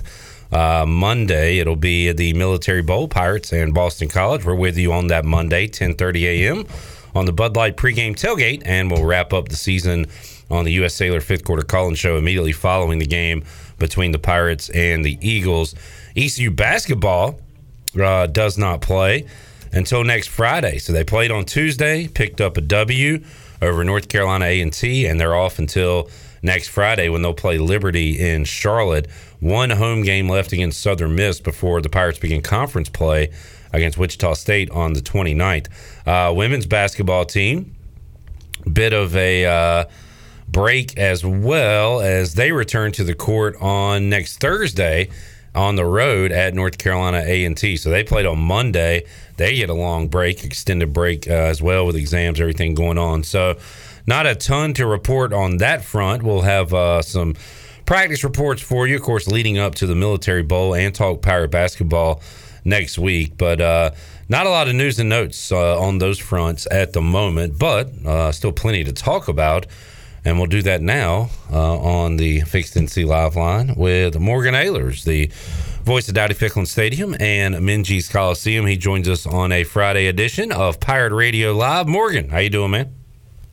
It is Friday, big weekend coming up, and I'm blessed to be here talking to you, Cliff. And Morgan, we got more football for East Carolina in 2021, and we found out the opponent for the Military Bowl over the weekend. It'll be Boston College taking on East Carolina. And I don't know, we talked to a lot of people this week and heard the fan reaction. And, you know, people were hoping for maybe a Virginia Tech, of course, a North Carolina, maybe even Virginia. So I don't know how high Boston College was up on the pecking order for fans as far as the attractiveness of the game goes. But I don't know, the more we talk about it, think about it, I like the matchup. It's something different, something we haven't seen. So I'm on board. How about you? What do you think about BC and ECU coming up on the 27th? I think it's going to be a good game. I'm just glad we're bowling. You know, we could have a lot of different options that we could have had. The Military Bowl are the top three ones I think we were considered for. And, you know, we're playing Boston College. You go in, we hopefully we'll come out with a win over an ACC team. I had to get it right there for a minute. And, you know, that propels us into a whole other realm going into next year. So hopefully the Pirates can take care of business over Boston College. And look forward to an exciting 2022. We haven't had a lot of, practice content. I know the guys started last Thursday, and we'll have more as we lead up to the Military Bowl, but just haven't heard a lot from Mike Houston or the players this week. I know last week, Morgan, before an opponent was announced, it sounded like a lot of it was more for the younger guys as they were able to get out there and showcase things, and also a lot of one-on-one, good on good, as they call it, with our offensive starters versus our defensive starters. Now that we know an opponent, they're getting ready for Boston College. A lot of time to get ready for BC, but these practices, Kevin Monroe, a former player, said from his perspective, these things, man, they're invaluable. How much they can help the team move forward, how much they can help build a program. So I know Mike Houston, thrilled to get that win number 6 and 7, thrilled to go to a bowl. But as a coach, he is absolutely elated to have these extra practices this year. Yeah, basically gives you another session of spring football with a real game as the reward instead of just a spring game. And those practices make a difference. And coaches are on the road recruiting right now. National Signing Day is next Wednesday. And, this is, instead of in the past, 5, 6, 7 years, how many it's been, there's no excitement. You go and trying to recruit a kid. This is what we're trying to do, is get to a bowl game. Well, now we're going to a bowl. You can talk about that in front of a prospective player, his family, and the player circle, and it makes a big difference. And, there's a little excitement when you're talking to them. They said, this is where we were, this is where we are, this is where we're going, and we want you to be a part of that. So that's a big added plus when it comes to trying to recruit players to East Carolina. And Morgan, I don't have to ask you what you think about Holton Ahlers and if he'll be back next year or not, because he's made his decision last Saturday. I know he's glad to get that out of the way and move forward. And I just hope, because now everything is so year to year with the coaches, with the players, you wonder if guys are going to hit the portal or if they're going to return. I feel like with Holton coming back, Mike Houston with the contract extension, the year they had this year, for me, I would assume that everybody is on board to come back and, hey, let's win a conference championship. Let's do even better things next year. So stability is a great thing, and it appears the Pirates will have that. And I just hope these other players on the roster kind of feel the same way and have the same buy-in to, hey, let's come back in 2022 and have a big year. I hope so, too. And from all indications, that's what I'm hearing. That everybody's going to come back with the same mission, trying to win a conference championship. I know yesterday we got a big commitment on the offensive lineman transfer from West Virginia per Hoist the Colors, and Steve and I go, and that's a big thing. I know that they're trying to bring in some other players and a few pieces to the puzzle, and that's where we're at right now. We don't have to go out and get 10, 15, 20 kids that have to come in and play right away. Because it's not fair, number one, to if it's a high school freshman coming in and saying, hey, we need you, and you don't have time to develop. But if you can come in and find a piece here or there that makes that puzzle complete, that's a big deal. And that's where East Carolina's at right now. We're just a few little pieces away from having a really successful season this year, which I think we had a tremendously successful season. But next year, you have loftier goals, and you can get those pieces in there. Those goals can be achievable. That's a good point, Morgan, and that's a huge change from years past, right, where you haven't had to rely on guys to come in and play right away. And some of those guys, when you think about Xavier Smith and Jeremy Lewis, some of those guys playing out of position. They now have new positions than they had when they came in as true freshmen. So a part of that is a COVID year and getting everybody an extra year. But more so than that, it's recruiting and it's player retention and keeping guys within the program and building that way. And that has been a huge turnaround in this football program over the last few years. It really has. A lot of people talk about that you're getting an extra year from the COVID year. But one of the things you have to remember about that COVID year is that most of the teams, if not all the teams in college football, you got an extra year of playing, but you really didn't have that extra year of being able to work out with your team, work out with your strength and conditioning coach. For 5 or 6 months in there, you are on your own. I mean, we joke about what Holton was doing for a little while at his house, doing the hillbilly workout with the blocks of weights and that kind of stuff. Oh, yeah. That's what a lot of players were doing. And, with the nutrition part of it, you saw Bailey Malavik when he came back after that COVID year, his weight was way down. Yet when he started the season last year before he got hurt, he was in the 290, 295 range versus the 250 range. Big difference when you talk about nutrition and working out supervised, because everybody doesn't work out the same. And now that they're back on the same page. They're working out with Big John. It's paid huge dividends to a lot of these players. Jeremy Lewis, goes from a tight end to a defensive lineman, and I thought he had a really, really good year this year. And he's going to do nothing but get better as his time here on the field goes with East Carolina. It's exciting to see what happens. It's exciting to see another year of strength and conditioning. Winter workouts will start in January and go till February, and then in March they kick off spring football. So, it's a good time for East Carolina. It's a good time to be a Pirate fan in general with basketball and baseball right around the corner. And it's been a long time since we've been able to say that. No doubt. And it's great to say. Morgan Ahlers joining us on the Fixed NC Live Line. East Carolina, 2.5 or so, less than 2.5 weeks from their bowl game in Annapolis, even a longer layoff for Cincinnati and those teams, just East Carolina being back in a bowl gets me excited about bowl season. And how about the Bearcats? They get in, Morgan, and you didn't know if they got in who they would play. You thought they might be the 4 against Georgia. Georgia gets waxed by Alabama. So once again, the Crimson Tide at the top, and what a test for Cincinnati and Luke Fickell that they get to take on Nick Saban and Alabama in the college football playoff. Yeah, it's going to be interesting to see how this game shakes out. You know, Cincinnati's been really building toward this for the last 2 or 3 years. Luke Fickell did a good job of building that program and getting some transfers in, some guys that, you know, maybe weren't takes at Ohio State, where his good friend Brian Day's the head coach, and they end up at Cincinnati. And now they're going to be playing Alabama, and Alabama's been there, done that many times. This is Cincinnati's first crack at being there and doing that. Defensively, I think they're as good as anybody in the country. It's going to be really interesting to see some of those matchups, but Alabama is still Alabama, and I think they proved that last week. They struggled 2 weeks ago against Auburn. Offensively came back and won that game, you know, by the skin of their teeth, and then they go and really dominate a number 1 Georgia team. It's going to be an interesting matchup, and I would love to see Cincinnati win it all. I would still say Alabama's probably a 10-point favorite going in. Have you seen the line on that game yet, Clip?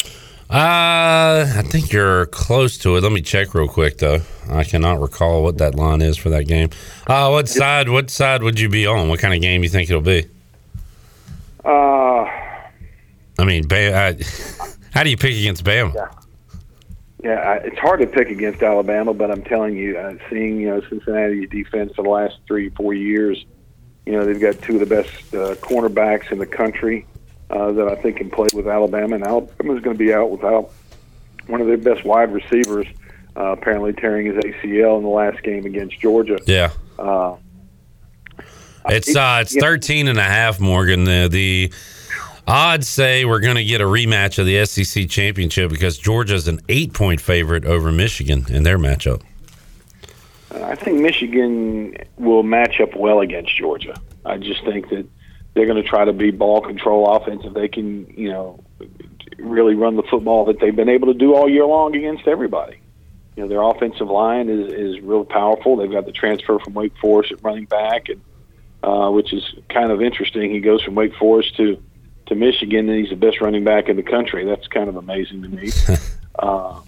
You know, I'm excited about a lot of these bowl games and those final 4 games of that. You know, you see right there that we're talking about. Those should be some good matchups. I hate to pick against Cincinnati, but you hate to pick against Alabama. I'm going to go with the Bearcats and cover. All right, Morgan Ehlers, the pick is in. A lot more time to talk about that one before we get there. Another thing, Morgan, too, then circling back a little bit, but sticking with college football, Pitt, the ACC champions, as they had a dominant second half against Wake Forest on Saturday night. Did you see, Morgan, first of all, the fake slide by Kenny Pickett? And the defensive players kind of held up, and he was able to run all the way for a touchdown. That has now been outlawed. It says anytime the ball carrier begins, simulates, or fakes a feet-first slide, the ball should be declared dead by the on-field officials at that point. This is a memo from the NCAA National Coordinator of Officials, Steve Shaw. So I hate that you have to come up with another rule and over-police everything going on the football field. I think it's a great rule. But, I was going to get to my butt. It's totally unfair for the defense. Get to your butt. No, the butt is get to the butt. It's totally unfair for the defense to allow a quarterback to be able to do that. So I get it. It's just hard now. How do you determine if the guy was going to do a fake slide or if he's just stopping? I don't know. It's just it's a weird deal. Well, you can tell when somebody, like when I actually watched that play when it happened. I was like, wow, did you see that? And he takes off running. But then just as soon as he did that, he scored a touchdown. I said, that's all kind of, I said, that's unfair to the defense. Yeah. They're playing by the rules because if the quarterback doesn't slide, in this case, if he goes in and maybe fakes and then he takes a couple of steps and he gets hit, the defensive player is going to be flagged with a 15-yard unsportsmanlike penalty. Right out of the gate. They're going to throw the flag if he gets hit at all, if he slides. So they're pulling up because he's getting. I mean, you can see when you get ready to slide, you sort of lift your leg up, and you get ready to drop down. Generally, you slide, feet first, and then your butt hits. Unlike Holton, who usually slides with his butt first and his feet up, and he flails. Anyway, we won't get into that one. But you look at it; it's unfair to the defense. Yeah, because they're doing what they're supposed to do, and from a safety standpoint, they're going to. If they didn't do this, the defense is going to go, okay, you look like you were going to slide, and I'm going to hit you anyway. Then you're going to get some quarterbacks hurt, and probably flags and targeting and all that stuff too. That's right. So I think it's a good rule. I thought it was a heads up play that he did when it happened. Yeah. But just as soon as it happened, I was going like, man, that's just not cool play. But those guys, there were three guys, you could see them. They all said in their brains, he's getting ready to slide. They pulled up. And when he didn't, there's nothing you can do because all their momentum has stopped, and there's no way they could catch up with him. We will forever know it as the Kenny Pickett rule after he performed that move the other night against Wake Forest in a win. Morgan, NFL Sunday, the Washington football team has dragged me back in. I'm on board. I'm excited because they have a big game with the Cowboys. Washington sitting at 6-6, good enough for 6th in the NFC if the playoffs started today, and only 2 back of Dallas. I thought, and I still think, Dallas will win this division and win it by 2, 3, 4 games. But Dallas has come back down to earth. Washington has been on a roll, has not lost since October, and Morgan sets up a fun rivalry game coming up in Washington on Sunday. Yeah, that should be a really cool game. That was one of the premier games for many, many years, and these two teams going at it. I think Dallas, though, is starting to get their mojo back, their swag back a little bit from some injuries. You got Amari Cooper coming back. I know you don't like to hear that. But then, they got, in my opinion, Parsons probably the defensive player of the year. He's the second Lawrence Taylor. Well, either him or Diggs, the DB, who's getting all the interceptions, right? Who's his teammate? But I think if you watch the interceptions that are thrown, I saw a story earlier this week. They were talking about the pressure that Parsons is putting on the quarterback. Yeah, that makes those interceptions possible sometimes. Like 4 of those, he was about ready to hit the quarterback when he got rid of it. It's just they've got a chance to be special for a long time, and I know you don't like to hear it, but I'm gonna have to go with the Cowboys on this one, bud. I don't know if we can keep up with them offensively. I think Dallas will score. I don't know if we have enough bullets in the chamber to keep up with them when it comes to putting points on the board.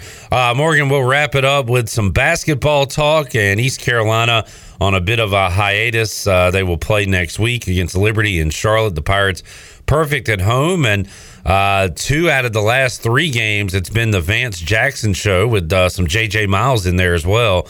But Vance he's been that guy that we might thought he'd be heading into the year, and that's been good to see. It has, and it's been good to see East Carolina not relying on one player to score points. Yeah. There's like the other night, I think they had 4 players in double figures, which hasn't happened very often here at East Carolina. You got Tristan Newton that can score, JJ can score. And the other night, Morgan, you had Brandon Suggs out in the second half and Luigi DeBeau, Alonzo Frink out for the entire game. I mean, don't overlook that with the way they won that game the other night. Yeah, it was impressive. I think they're playing well. It's going to be a good test against Liberty a week from Friday. That's going to be a good test in the Hall of Fame Classic, I think, in Charlotte. Speaking of Charlotte, yeah. Before we go, I saw this morning, and we haven't heard from him in a while, but LeVar Ball talking about Lamelo Gilo, or what is his son? Yeah. They said, does he ever go? They were asking LeVar, does LaMelo ever go to Michael for basketball advice? And LeVar says, why would he go ask Michael for basketball advice? What has he won lately? He won a championship in years. That's like saying, why would I read a book from Vince Lombardi? What has that guy done lately? Well, nothing. My first thought in my brain was, because it's been on TV a lot lately, the Forrest Gump. Stupid is as stupid does, sir. Well, first of all, who asked him this? What show was? Oh, he's on. Okay, that explains it. Stephen A. Smith and them. I might. I was against, and this isn't fair to LaMelo, I was against drafting him just because of LeVar Ball. But I got to say, he has not been in the spotlight. I never hear about LeVar Ball, and LaMelo Ball has been great, so I'm glad they made that pick. It's the first time I've heard about it, but when he says something stupid like that, I know. Talk about it. It's terrible. It just reminds you of why it's better when he's gone and not in the spotlight. When's the last time he won a championship? He's been retired for, 15 years now? Yeah. But he won a whole bunch, and he's the GOAT. Why is it called the Cy Young Award, Morgan? That guy hadn't done anything in, decades, millenniums, centuries. Come on. Man. Come on, man. Morgan, what you got going on this weekend? Well, we got wedding. Yeah. Married this weekend, so we're doing that. All right. So that's this weekend. All right. So we're going to be hanging out. Enjoy it. Have a good time, and we'll talk to you again soon, man. Have a great weekend. Appreciate you joining us, Morgan. See you, bud. Clip Brock, you are the man.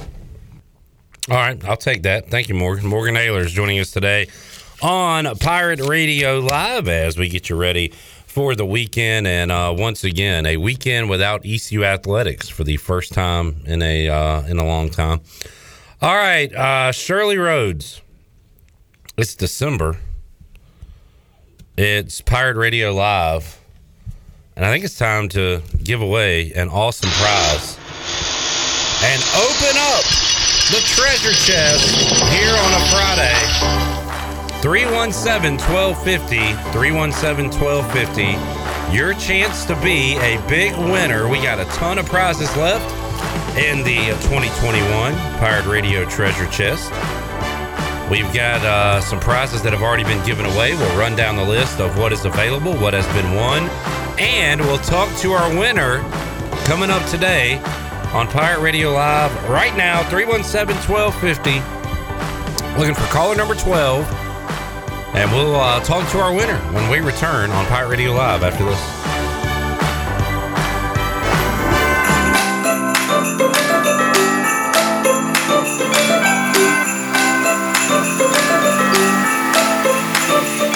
You're listening to Hour 3 of Pirate Radio Live. This hour of PRL is brought to you by Bud Light, reminding Pirate fans to stay in the game and drink responsibly. Bud Light, the official beer of the ECU Pirates, and proudly distributed by Carolina Eagle Distributing since 1989. Now, back to the show.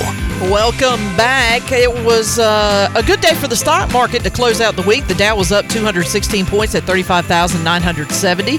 NASDAQ was ahead 113 points at 15,630. And the S&P was up 44 at 4,712. That's your Wells Fargo Advisors Financial Report. For a personal look into investing, call Wells Fargo Advisors today at 756-6900 in Greenville. Wells Fargo Advisors, LLC, member SIPC. Now let's head back into PRL. Here's Clip Brock. All righty. We have a winner on the line. That winner's name is not Chad, who just tweeted he called 100 times today. How do you dial that many times? Shirley, how long do you think the time is between, well, the first call starts when we hear the chest sound effect, but when you answer caller 1 and when you get to 12?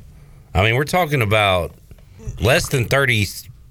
Is it 30 seconds? Is it a minute? No. It's probably, I would say, anywhere from a minute and a half to maybe close to 2 minutes, depending. All right, so 2 minutes. How do you call 100 times? Steve Hill called, he gave me a number. I think it was 78 times today. Maybe they have some of those birds dialing for them that we talked about yesterday. Pets, animals, strangers. You could go on Craigslist and hire someone to call in the treasure chest. Not a bad idea. Could do that. But Chad, Steve, and a lot of folks did not win today. It's all right. We got more prizes to give away next week. In fact, let's bring on our winner. Her name is Hannah Manning. Hannah, hello. Hi. How are you? I'm good. How are you? I'm good. I know you and some of your family members have won prizes in the past, but have you or anyone in that Manning household been a treasure chest winner in the past? Never, ever. First timer. A first Wow. timer. Very good. Okay. Very good. Shirley, you want to run down the prizes so we can let Hannah know what's in there real quick? Why, yes. Yes, I do. All right. Start us out, Shirley. Pirate gift basket from UBE. Takeout party for 10 from Parker's Barbecue. $100 gift card from Emporium. $100 gift card from Chico's. Lazy Boy recliner from Bostic Sugg Furniture. $100 gift card to ENS Hemp Company. $100 gift card to Fleet Feet. Ultimate party package from Sawyer's Fun Park. $200 gift card to Factory Mattress. $140 gift card to Revive Health and Wellness. Gift basket to Naughty Dog Brewing Company. $100 gift card to Halo. $100 gift card to Bagel Man. And Busch Light, Neon Sign, Bud Light Cooler, Beach Chair, and 2 15-packs of Bud Light from Carolina Eagle Distributing. So we still got a bunch of great prizes in the treasure chest. Hannah, any of those tickle your fancy? Chico's, a Lazy Boy. I mean, anything. I'm just happy to get through and be a winner. All right. Hannah, I got to ask the Troy D question. Tell everybody what you do because we like getting in our listeners' business. I do ultrasounds for an OB office here in town, Greenville Women's. That is awesome. That's cool stuff. And Hannah has a crazy husband and even a crazier father-in-law. I do know that. And we're going to give you a prize, Hannah, but you have to make a promise, okay? You have to promise not to share it with Brandon. Promise. If I find out... Wait. Can he hear us? If I find out Brandon uses any of your prize, I'm going to revoke it, Hannah. All right. Especially the Lazy Boy. That'd be great if Hannah had her own Lazy Boy and wouldn't let Brandon sit in it. That'd be fantastic. Oh, that would be. All right, so... But I get to sit in more than him. Are y'all going to the bowl game, Hannah? We are not. Mm-mm. Saving the money for Omaha, right? That's right. That's exactly right. That would be awesome. All right, well, are you ready to open it up, Shirley? Yeah, All right, let's open it up. I got it right here. There is a chest and a smaller chest, and now I will pick out a prize. This is like the second time I've been able to announce a prize, so I'm excited. Well, I no longer announce the prizes because I was told I was supposed to let the guests do it. We only don't have a guest, so it's going to be me. And how about this? Oh! The Babe Ruth calling her shot. Hannah, you are the proud winner of a $100 gift card from Chico's. Woo! Yes. I will not let Brandon Manning. This is perfect. Hannah gets what she wants, Brandon gets none of it, and everybody has a Merry Christmas. All right, Hannah, we will contact you. LRB will contact you on Monday and tell you how you can redeem your prize. And thank you for being a loyal listener, Pirate fan, and thanks for checking us out today. Yes, thank you. You guys have a good night. All right, you too. Thank you. There is Hannah Manning, and Brandon Manning, great guy, comes on, talks some baseball. Yeah, we with us. like to just poke fun at Brandon. We kid because we love him. And why? Because he is like the biggest junk talker you'll meet. So you got to go back at him or you stand no chance. But that is true. That's the first time this year, Shirley. It's happened in the past, but the first time I can recall this year that a caller has called their shot. We always throw out the prizes. And like Hannah says, and a lot of callers say, I'm just happy to be here. Well, I'll take whatever. Well, because look how difficult it is just to get through. Yeah. So you're thankful you got in, but the first thing she said on the list was Chico's, and that's what she walked away with. What she'll win. So there we go. We got another winner, and we will. Let's see. We have 8 shows left, Shirley, and we have 2, 4, 6, 8, 10, 11, 12, 13. So we have 13 prizes left, I believe. So that math says... we got to start doubling up. We're going to start doubling up, folks. And stay tuned on our social media coming up next week. There's a interesting prize that we're getting ready to... that we're going to throw in the pot here. Oh, I heard about that today. Yeah, so that's going in the chest? I believe so. I think so, yeah. I think that's what Jonathan said earlier today. So if that's the case, then that's going. We'll have all the details on our social media platforms. So if you don't follow us on Facebook, Twitter, or Instagram, you might want to get on there because we'll have all the details for you next week. Congratulations to Hannah Manning winning the Chico's gift card. She joins Mark Hall, who won the 12 large pizzas from Domino's. David Stahl won the $100 gift card to Fresh Vibes. Carrie Brown won the $100 gift card to Tiebreakers. Yesterday, Jim Dillon took home $100 in gift cards to the Dap House, Christie's Europub, Sidebar, and Jarvis Street Bottle Shop. Also, Jeff Dover won a $100 gift card to Purple Blossom Yoga Studio. A $100 gift card to Jersey Mike's went to Bob Morford. And Patrick Brown took home the free VIP subscription to Hoist the Colors. But again, a lot of great prizes left inside the treasure chest. We'll open it back up on Monday, and we're going to have to start doubling down soon. So might do a double coming up on Monday. Yeah, I think we're going to have to double up just about the entire week. All right, let's get another break in. We'll come back. We'll have more for you on Pirate Radio Live here on a Friday. We are back with you after this.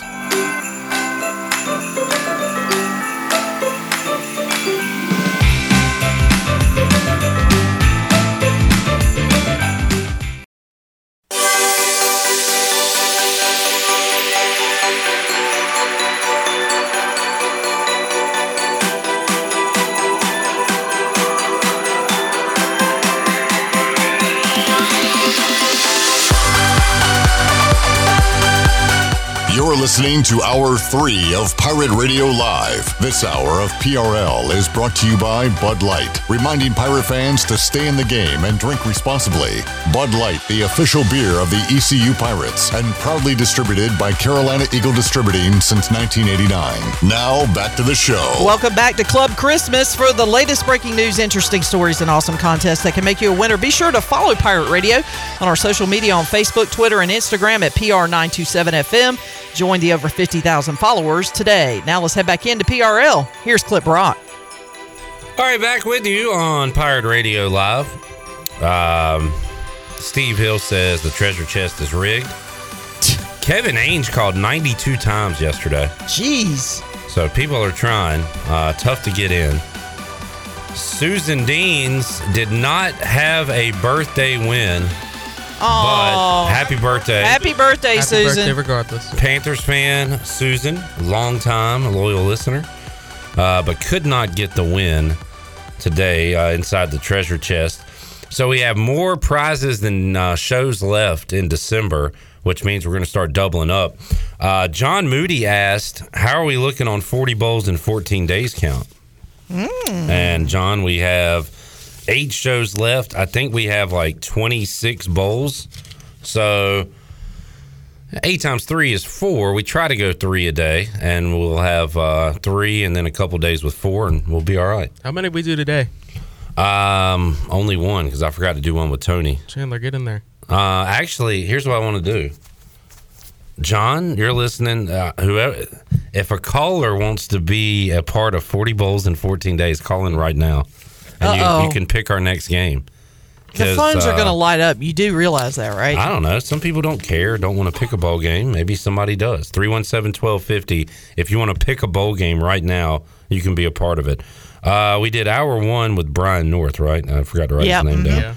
Yeah. So John or whoever, if you're listening, you can call in because I don't have anything planned this segment. Wow. The phone's ringing. Operators are standing by.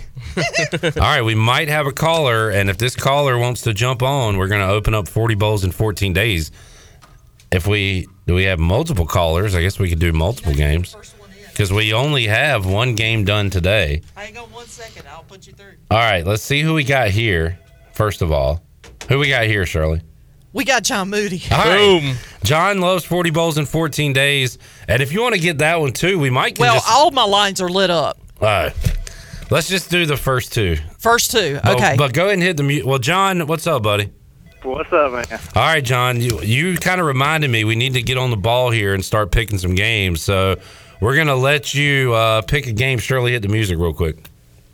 40 bowls in 14 days, 14 days, 14 days, 40 bowls in 14 days, oh my goodness.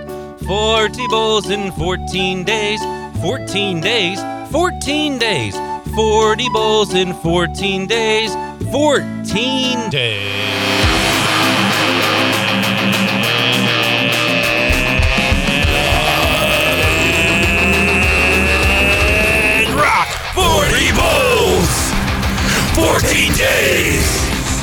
40 bowls, 14 days. 40 bowls, 14 days. 40 bowls, 14 days. 14 days. All right. 40 bowls in 14 days. And we do have a second one to pick All as right. well. John Moody, longtime listener, was taken off of his P1 listener status after false information. He's back on. Did have a bit of a hiccup with Troy yesterday. I think that's been resolved. So, John, you're in good standing right now as far as Pirate Radio goes. Just in time for Christmas. You're on the nice list. All right, you got a great game here, John. And to be honest, I have not dove into all these matchups. This is a great game.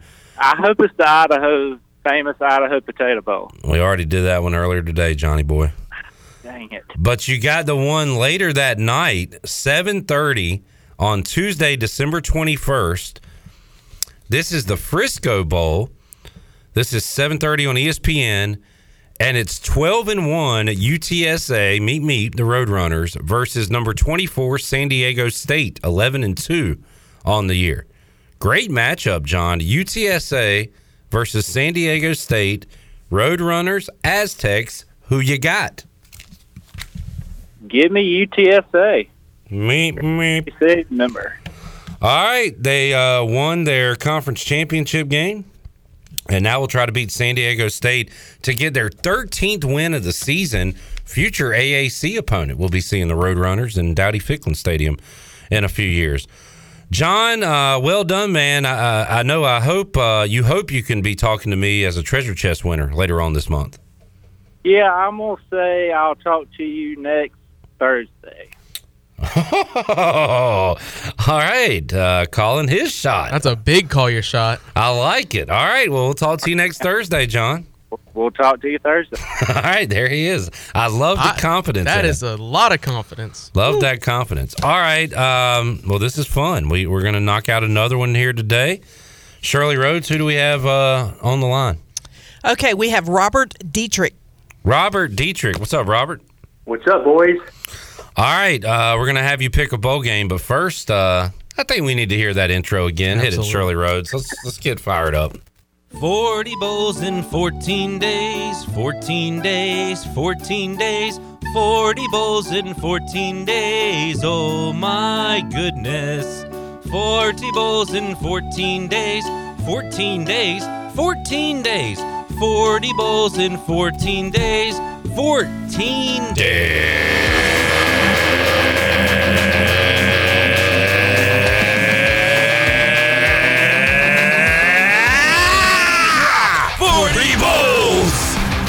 14 days, 40 bowls, 14 days, 40 bowls, 14 days, 40 bowls, 14 days.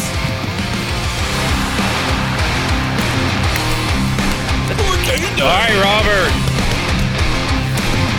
This matchup, not as attractive as the last one. But you do get the Armed Forces Bowl. This will be December 22nd. That's a Wednesday, 8 o'clock on ESPN. And are you going to support the troops and take Army? Or are you going to go SEC and take Missouri? 6-6 Missouri Tigers versus Army in the Armed Forces Bowl. Who you got? I'm going to take Army, believe it or not. You can't go against Army in the Armed Forces Bowl, right? I mean, Yeah, I don't know, man. Missouri, they don't look as good as I thought they were. I think Army can control the clock and sneak one on them. all right. I wonder what the line is on this game. I'll check it out. Are you into bowl season, Robert? You going to be watching a lot of these? Yeah, I'll watch a good portion of them. Am I picking a winner here, or am I playing the spread? No, you're just picking a winner straight up. I'm just curious as to what the... In fact, there might not be a line because Army plays coming up tomorrow against Navy. Yeah. So I don't even know if there is a line on this game yet. They'll probably wait till Army plays. So, yeah, I'm not seeing any. Oh, here we go. Army by 3.5 over Missouri. So there's the line. All right, Robert, you a Pirate fan? Yes, sir. You going to the bowl game? Yes, sir. I'm going to make it. Awesome, man. Well, have fun up there. And like I said to John, maybe we'll be talking to you again this month if you can be a treasure chest winner. Sounds good. All right, man. Have a good weekend. Thank you. Sir, love the show, boys. All right. Appreciate it, man. There's Robert calling in. Also heard from John Moudet. A little impromptu 40 bowls in 14 days pickoff with our listeners because I forgot to ask Tony and I forgot to ask Morgan. So, well, quite frankly, I've been having that problem all day today. I was telling CJ something and I flubbed all through it. But I think we should do it. I think we should have the listeners pick them this time. Well, if we got to triple up, maybe one a day. We'll do this again. We'll do this again where I'm we not saying every lines. one. Yeah. I'm just saying out of the ones that we have. It was kind of fun. Maybe, that was kind of fun. If people are into it, then sure. But we'll continue to ask our guests. And since we have so many of these to pick, we'll get the listeners back involved. Yeah. Robert taking Army to beat Missouri. John Moody has UTSA knocking off San Diego State. And we'll resume this on Monday's edition of Pirate Radio Live. What do we do for the ECU game when we get to that? Do we just have whoever pick it like a normal game, or do we? I don't know. Maybe we should have a special guest for that one. I think we should have a special guest for that one. Calling Vince McMahon. If he'd ever pick up the phone. We'll figure that out once we get there. All right, let's get our last break in. We'll come back, get ready to wrap up a Friday edition of Pirate Radio Live and send you off into your weekend. We're back with you after this.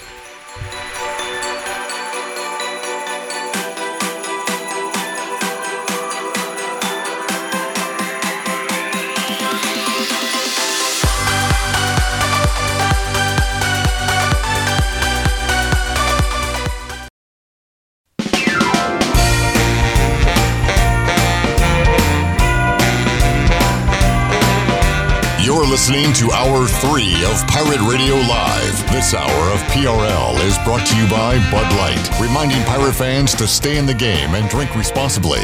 Bud Light, the official beer of the ECU Pirates, and proudly distributed by Carolina Eagle Distributing since 1989. Now, back to the show. Welcome back. A quick look at your Bucks scoreboard for tonight in the NBA. The Hornets host the Kings at 7 o'clock. It'll be the Mavs at the Pacers for a 7 o'clock tip-off. The Atlanta Hawks take on the Brooklyn Nets tonight at 7:30, as does the Raptors and the Knicks. And the Bucks will be on the road at the Rockets for an 8 o'clock tip-off. And then the Phoenix Suns will host the Boston Celtics. That tip-off is at 10 o'clock.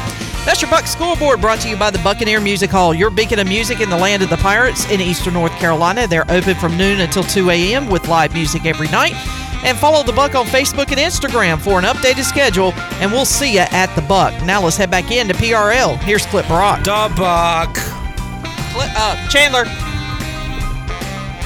The Buck. Thank you. Chandler, good job training CJ this week and also being in studio. You have one fan out there. Well, you got two. You got the guy on YouTube that likes you and the guy we saw in the UB parking lot. There's a fan here in the studio. He's got 3. Wow. Oh. Welcome to the Bad Joke Club. Guys, it's been a pleasure being a part of this show. My pleasure. CJ, good job this week. Thank you. I appreciate the bad joke, by the way, CJ. Thank you. Somebody has to. I say that not knowing if you've actually done a good job. It's more like a pleasantry. I'll ask Shirley how you've done when you leave today. Oh, see, he's done a really good job. Chandler said I did a great job, but y'all can't hear it. Yeah. Confirmed. Great job. Okay. Great job. Now you're overdoing it. Now I think you're being sarcastic. Thank y'all for tuning in this week. We will see you back here next week if you hadn't gotten in the treasure chest. No problem. You got plenty of time. It's all right. Relax, people. Get your dialing techniques ready to go for Monday. We'll rejoin you then, Monday, 3 o'clock, for an all-new edition of Pirate Radio Live. Have a great weekend. So long, everybody.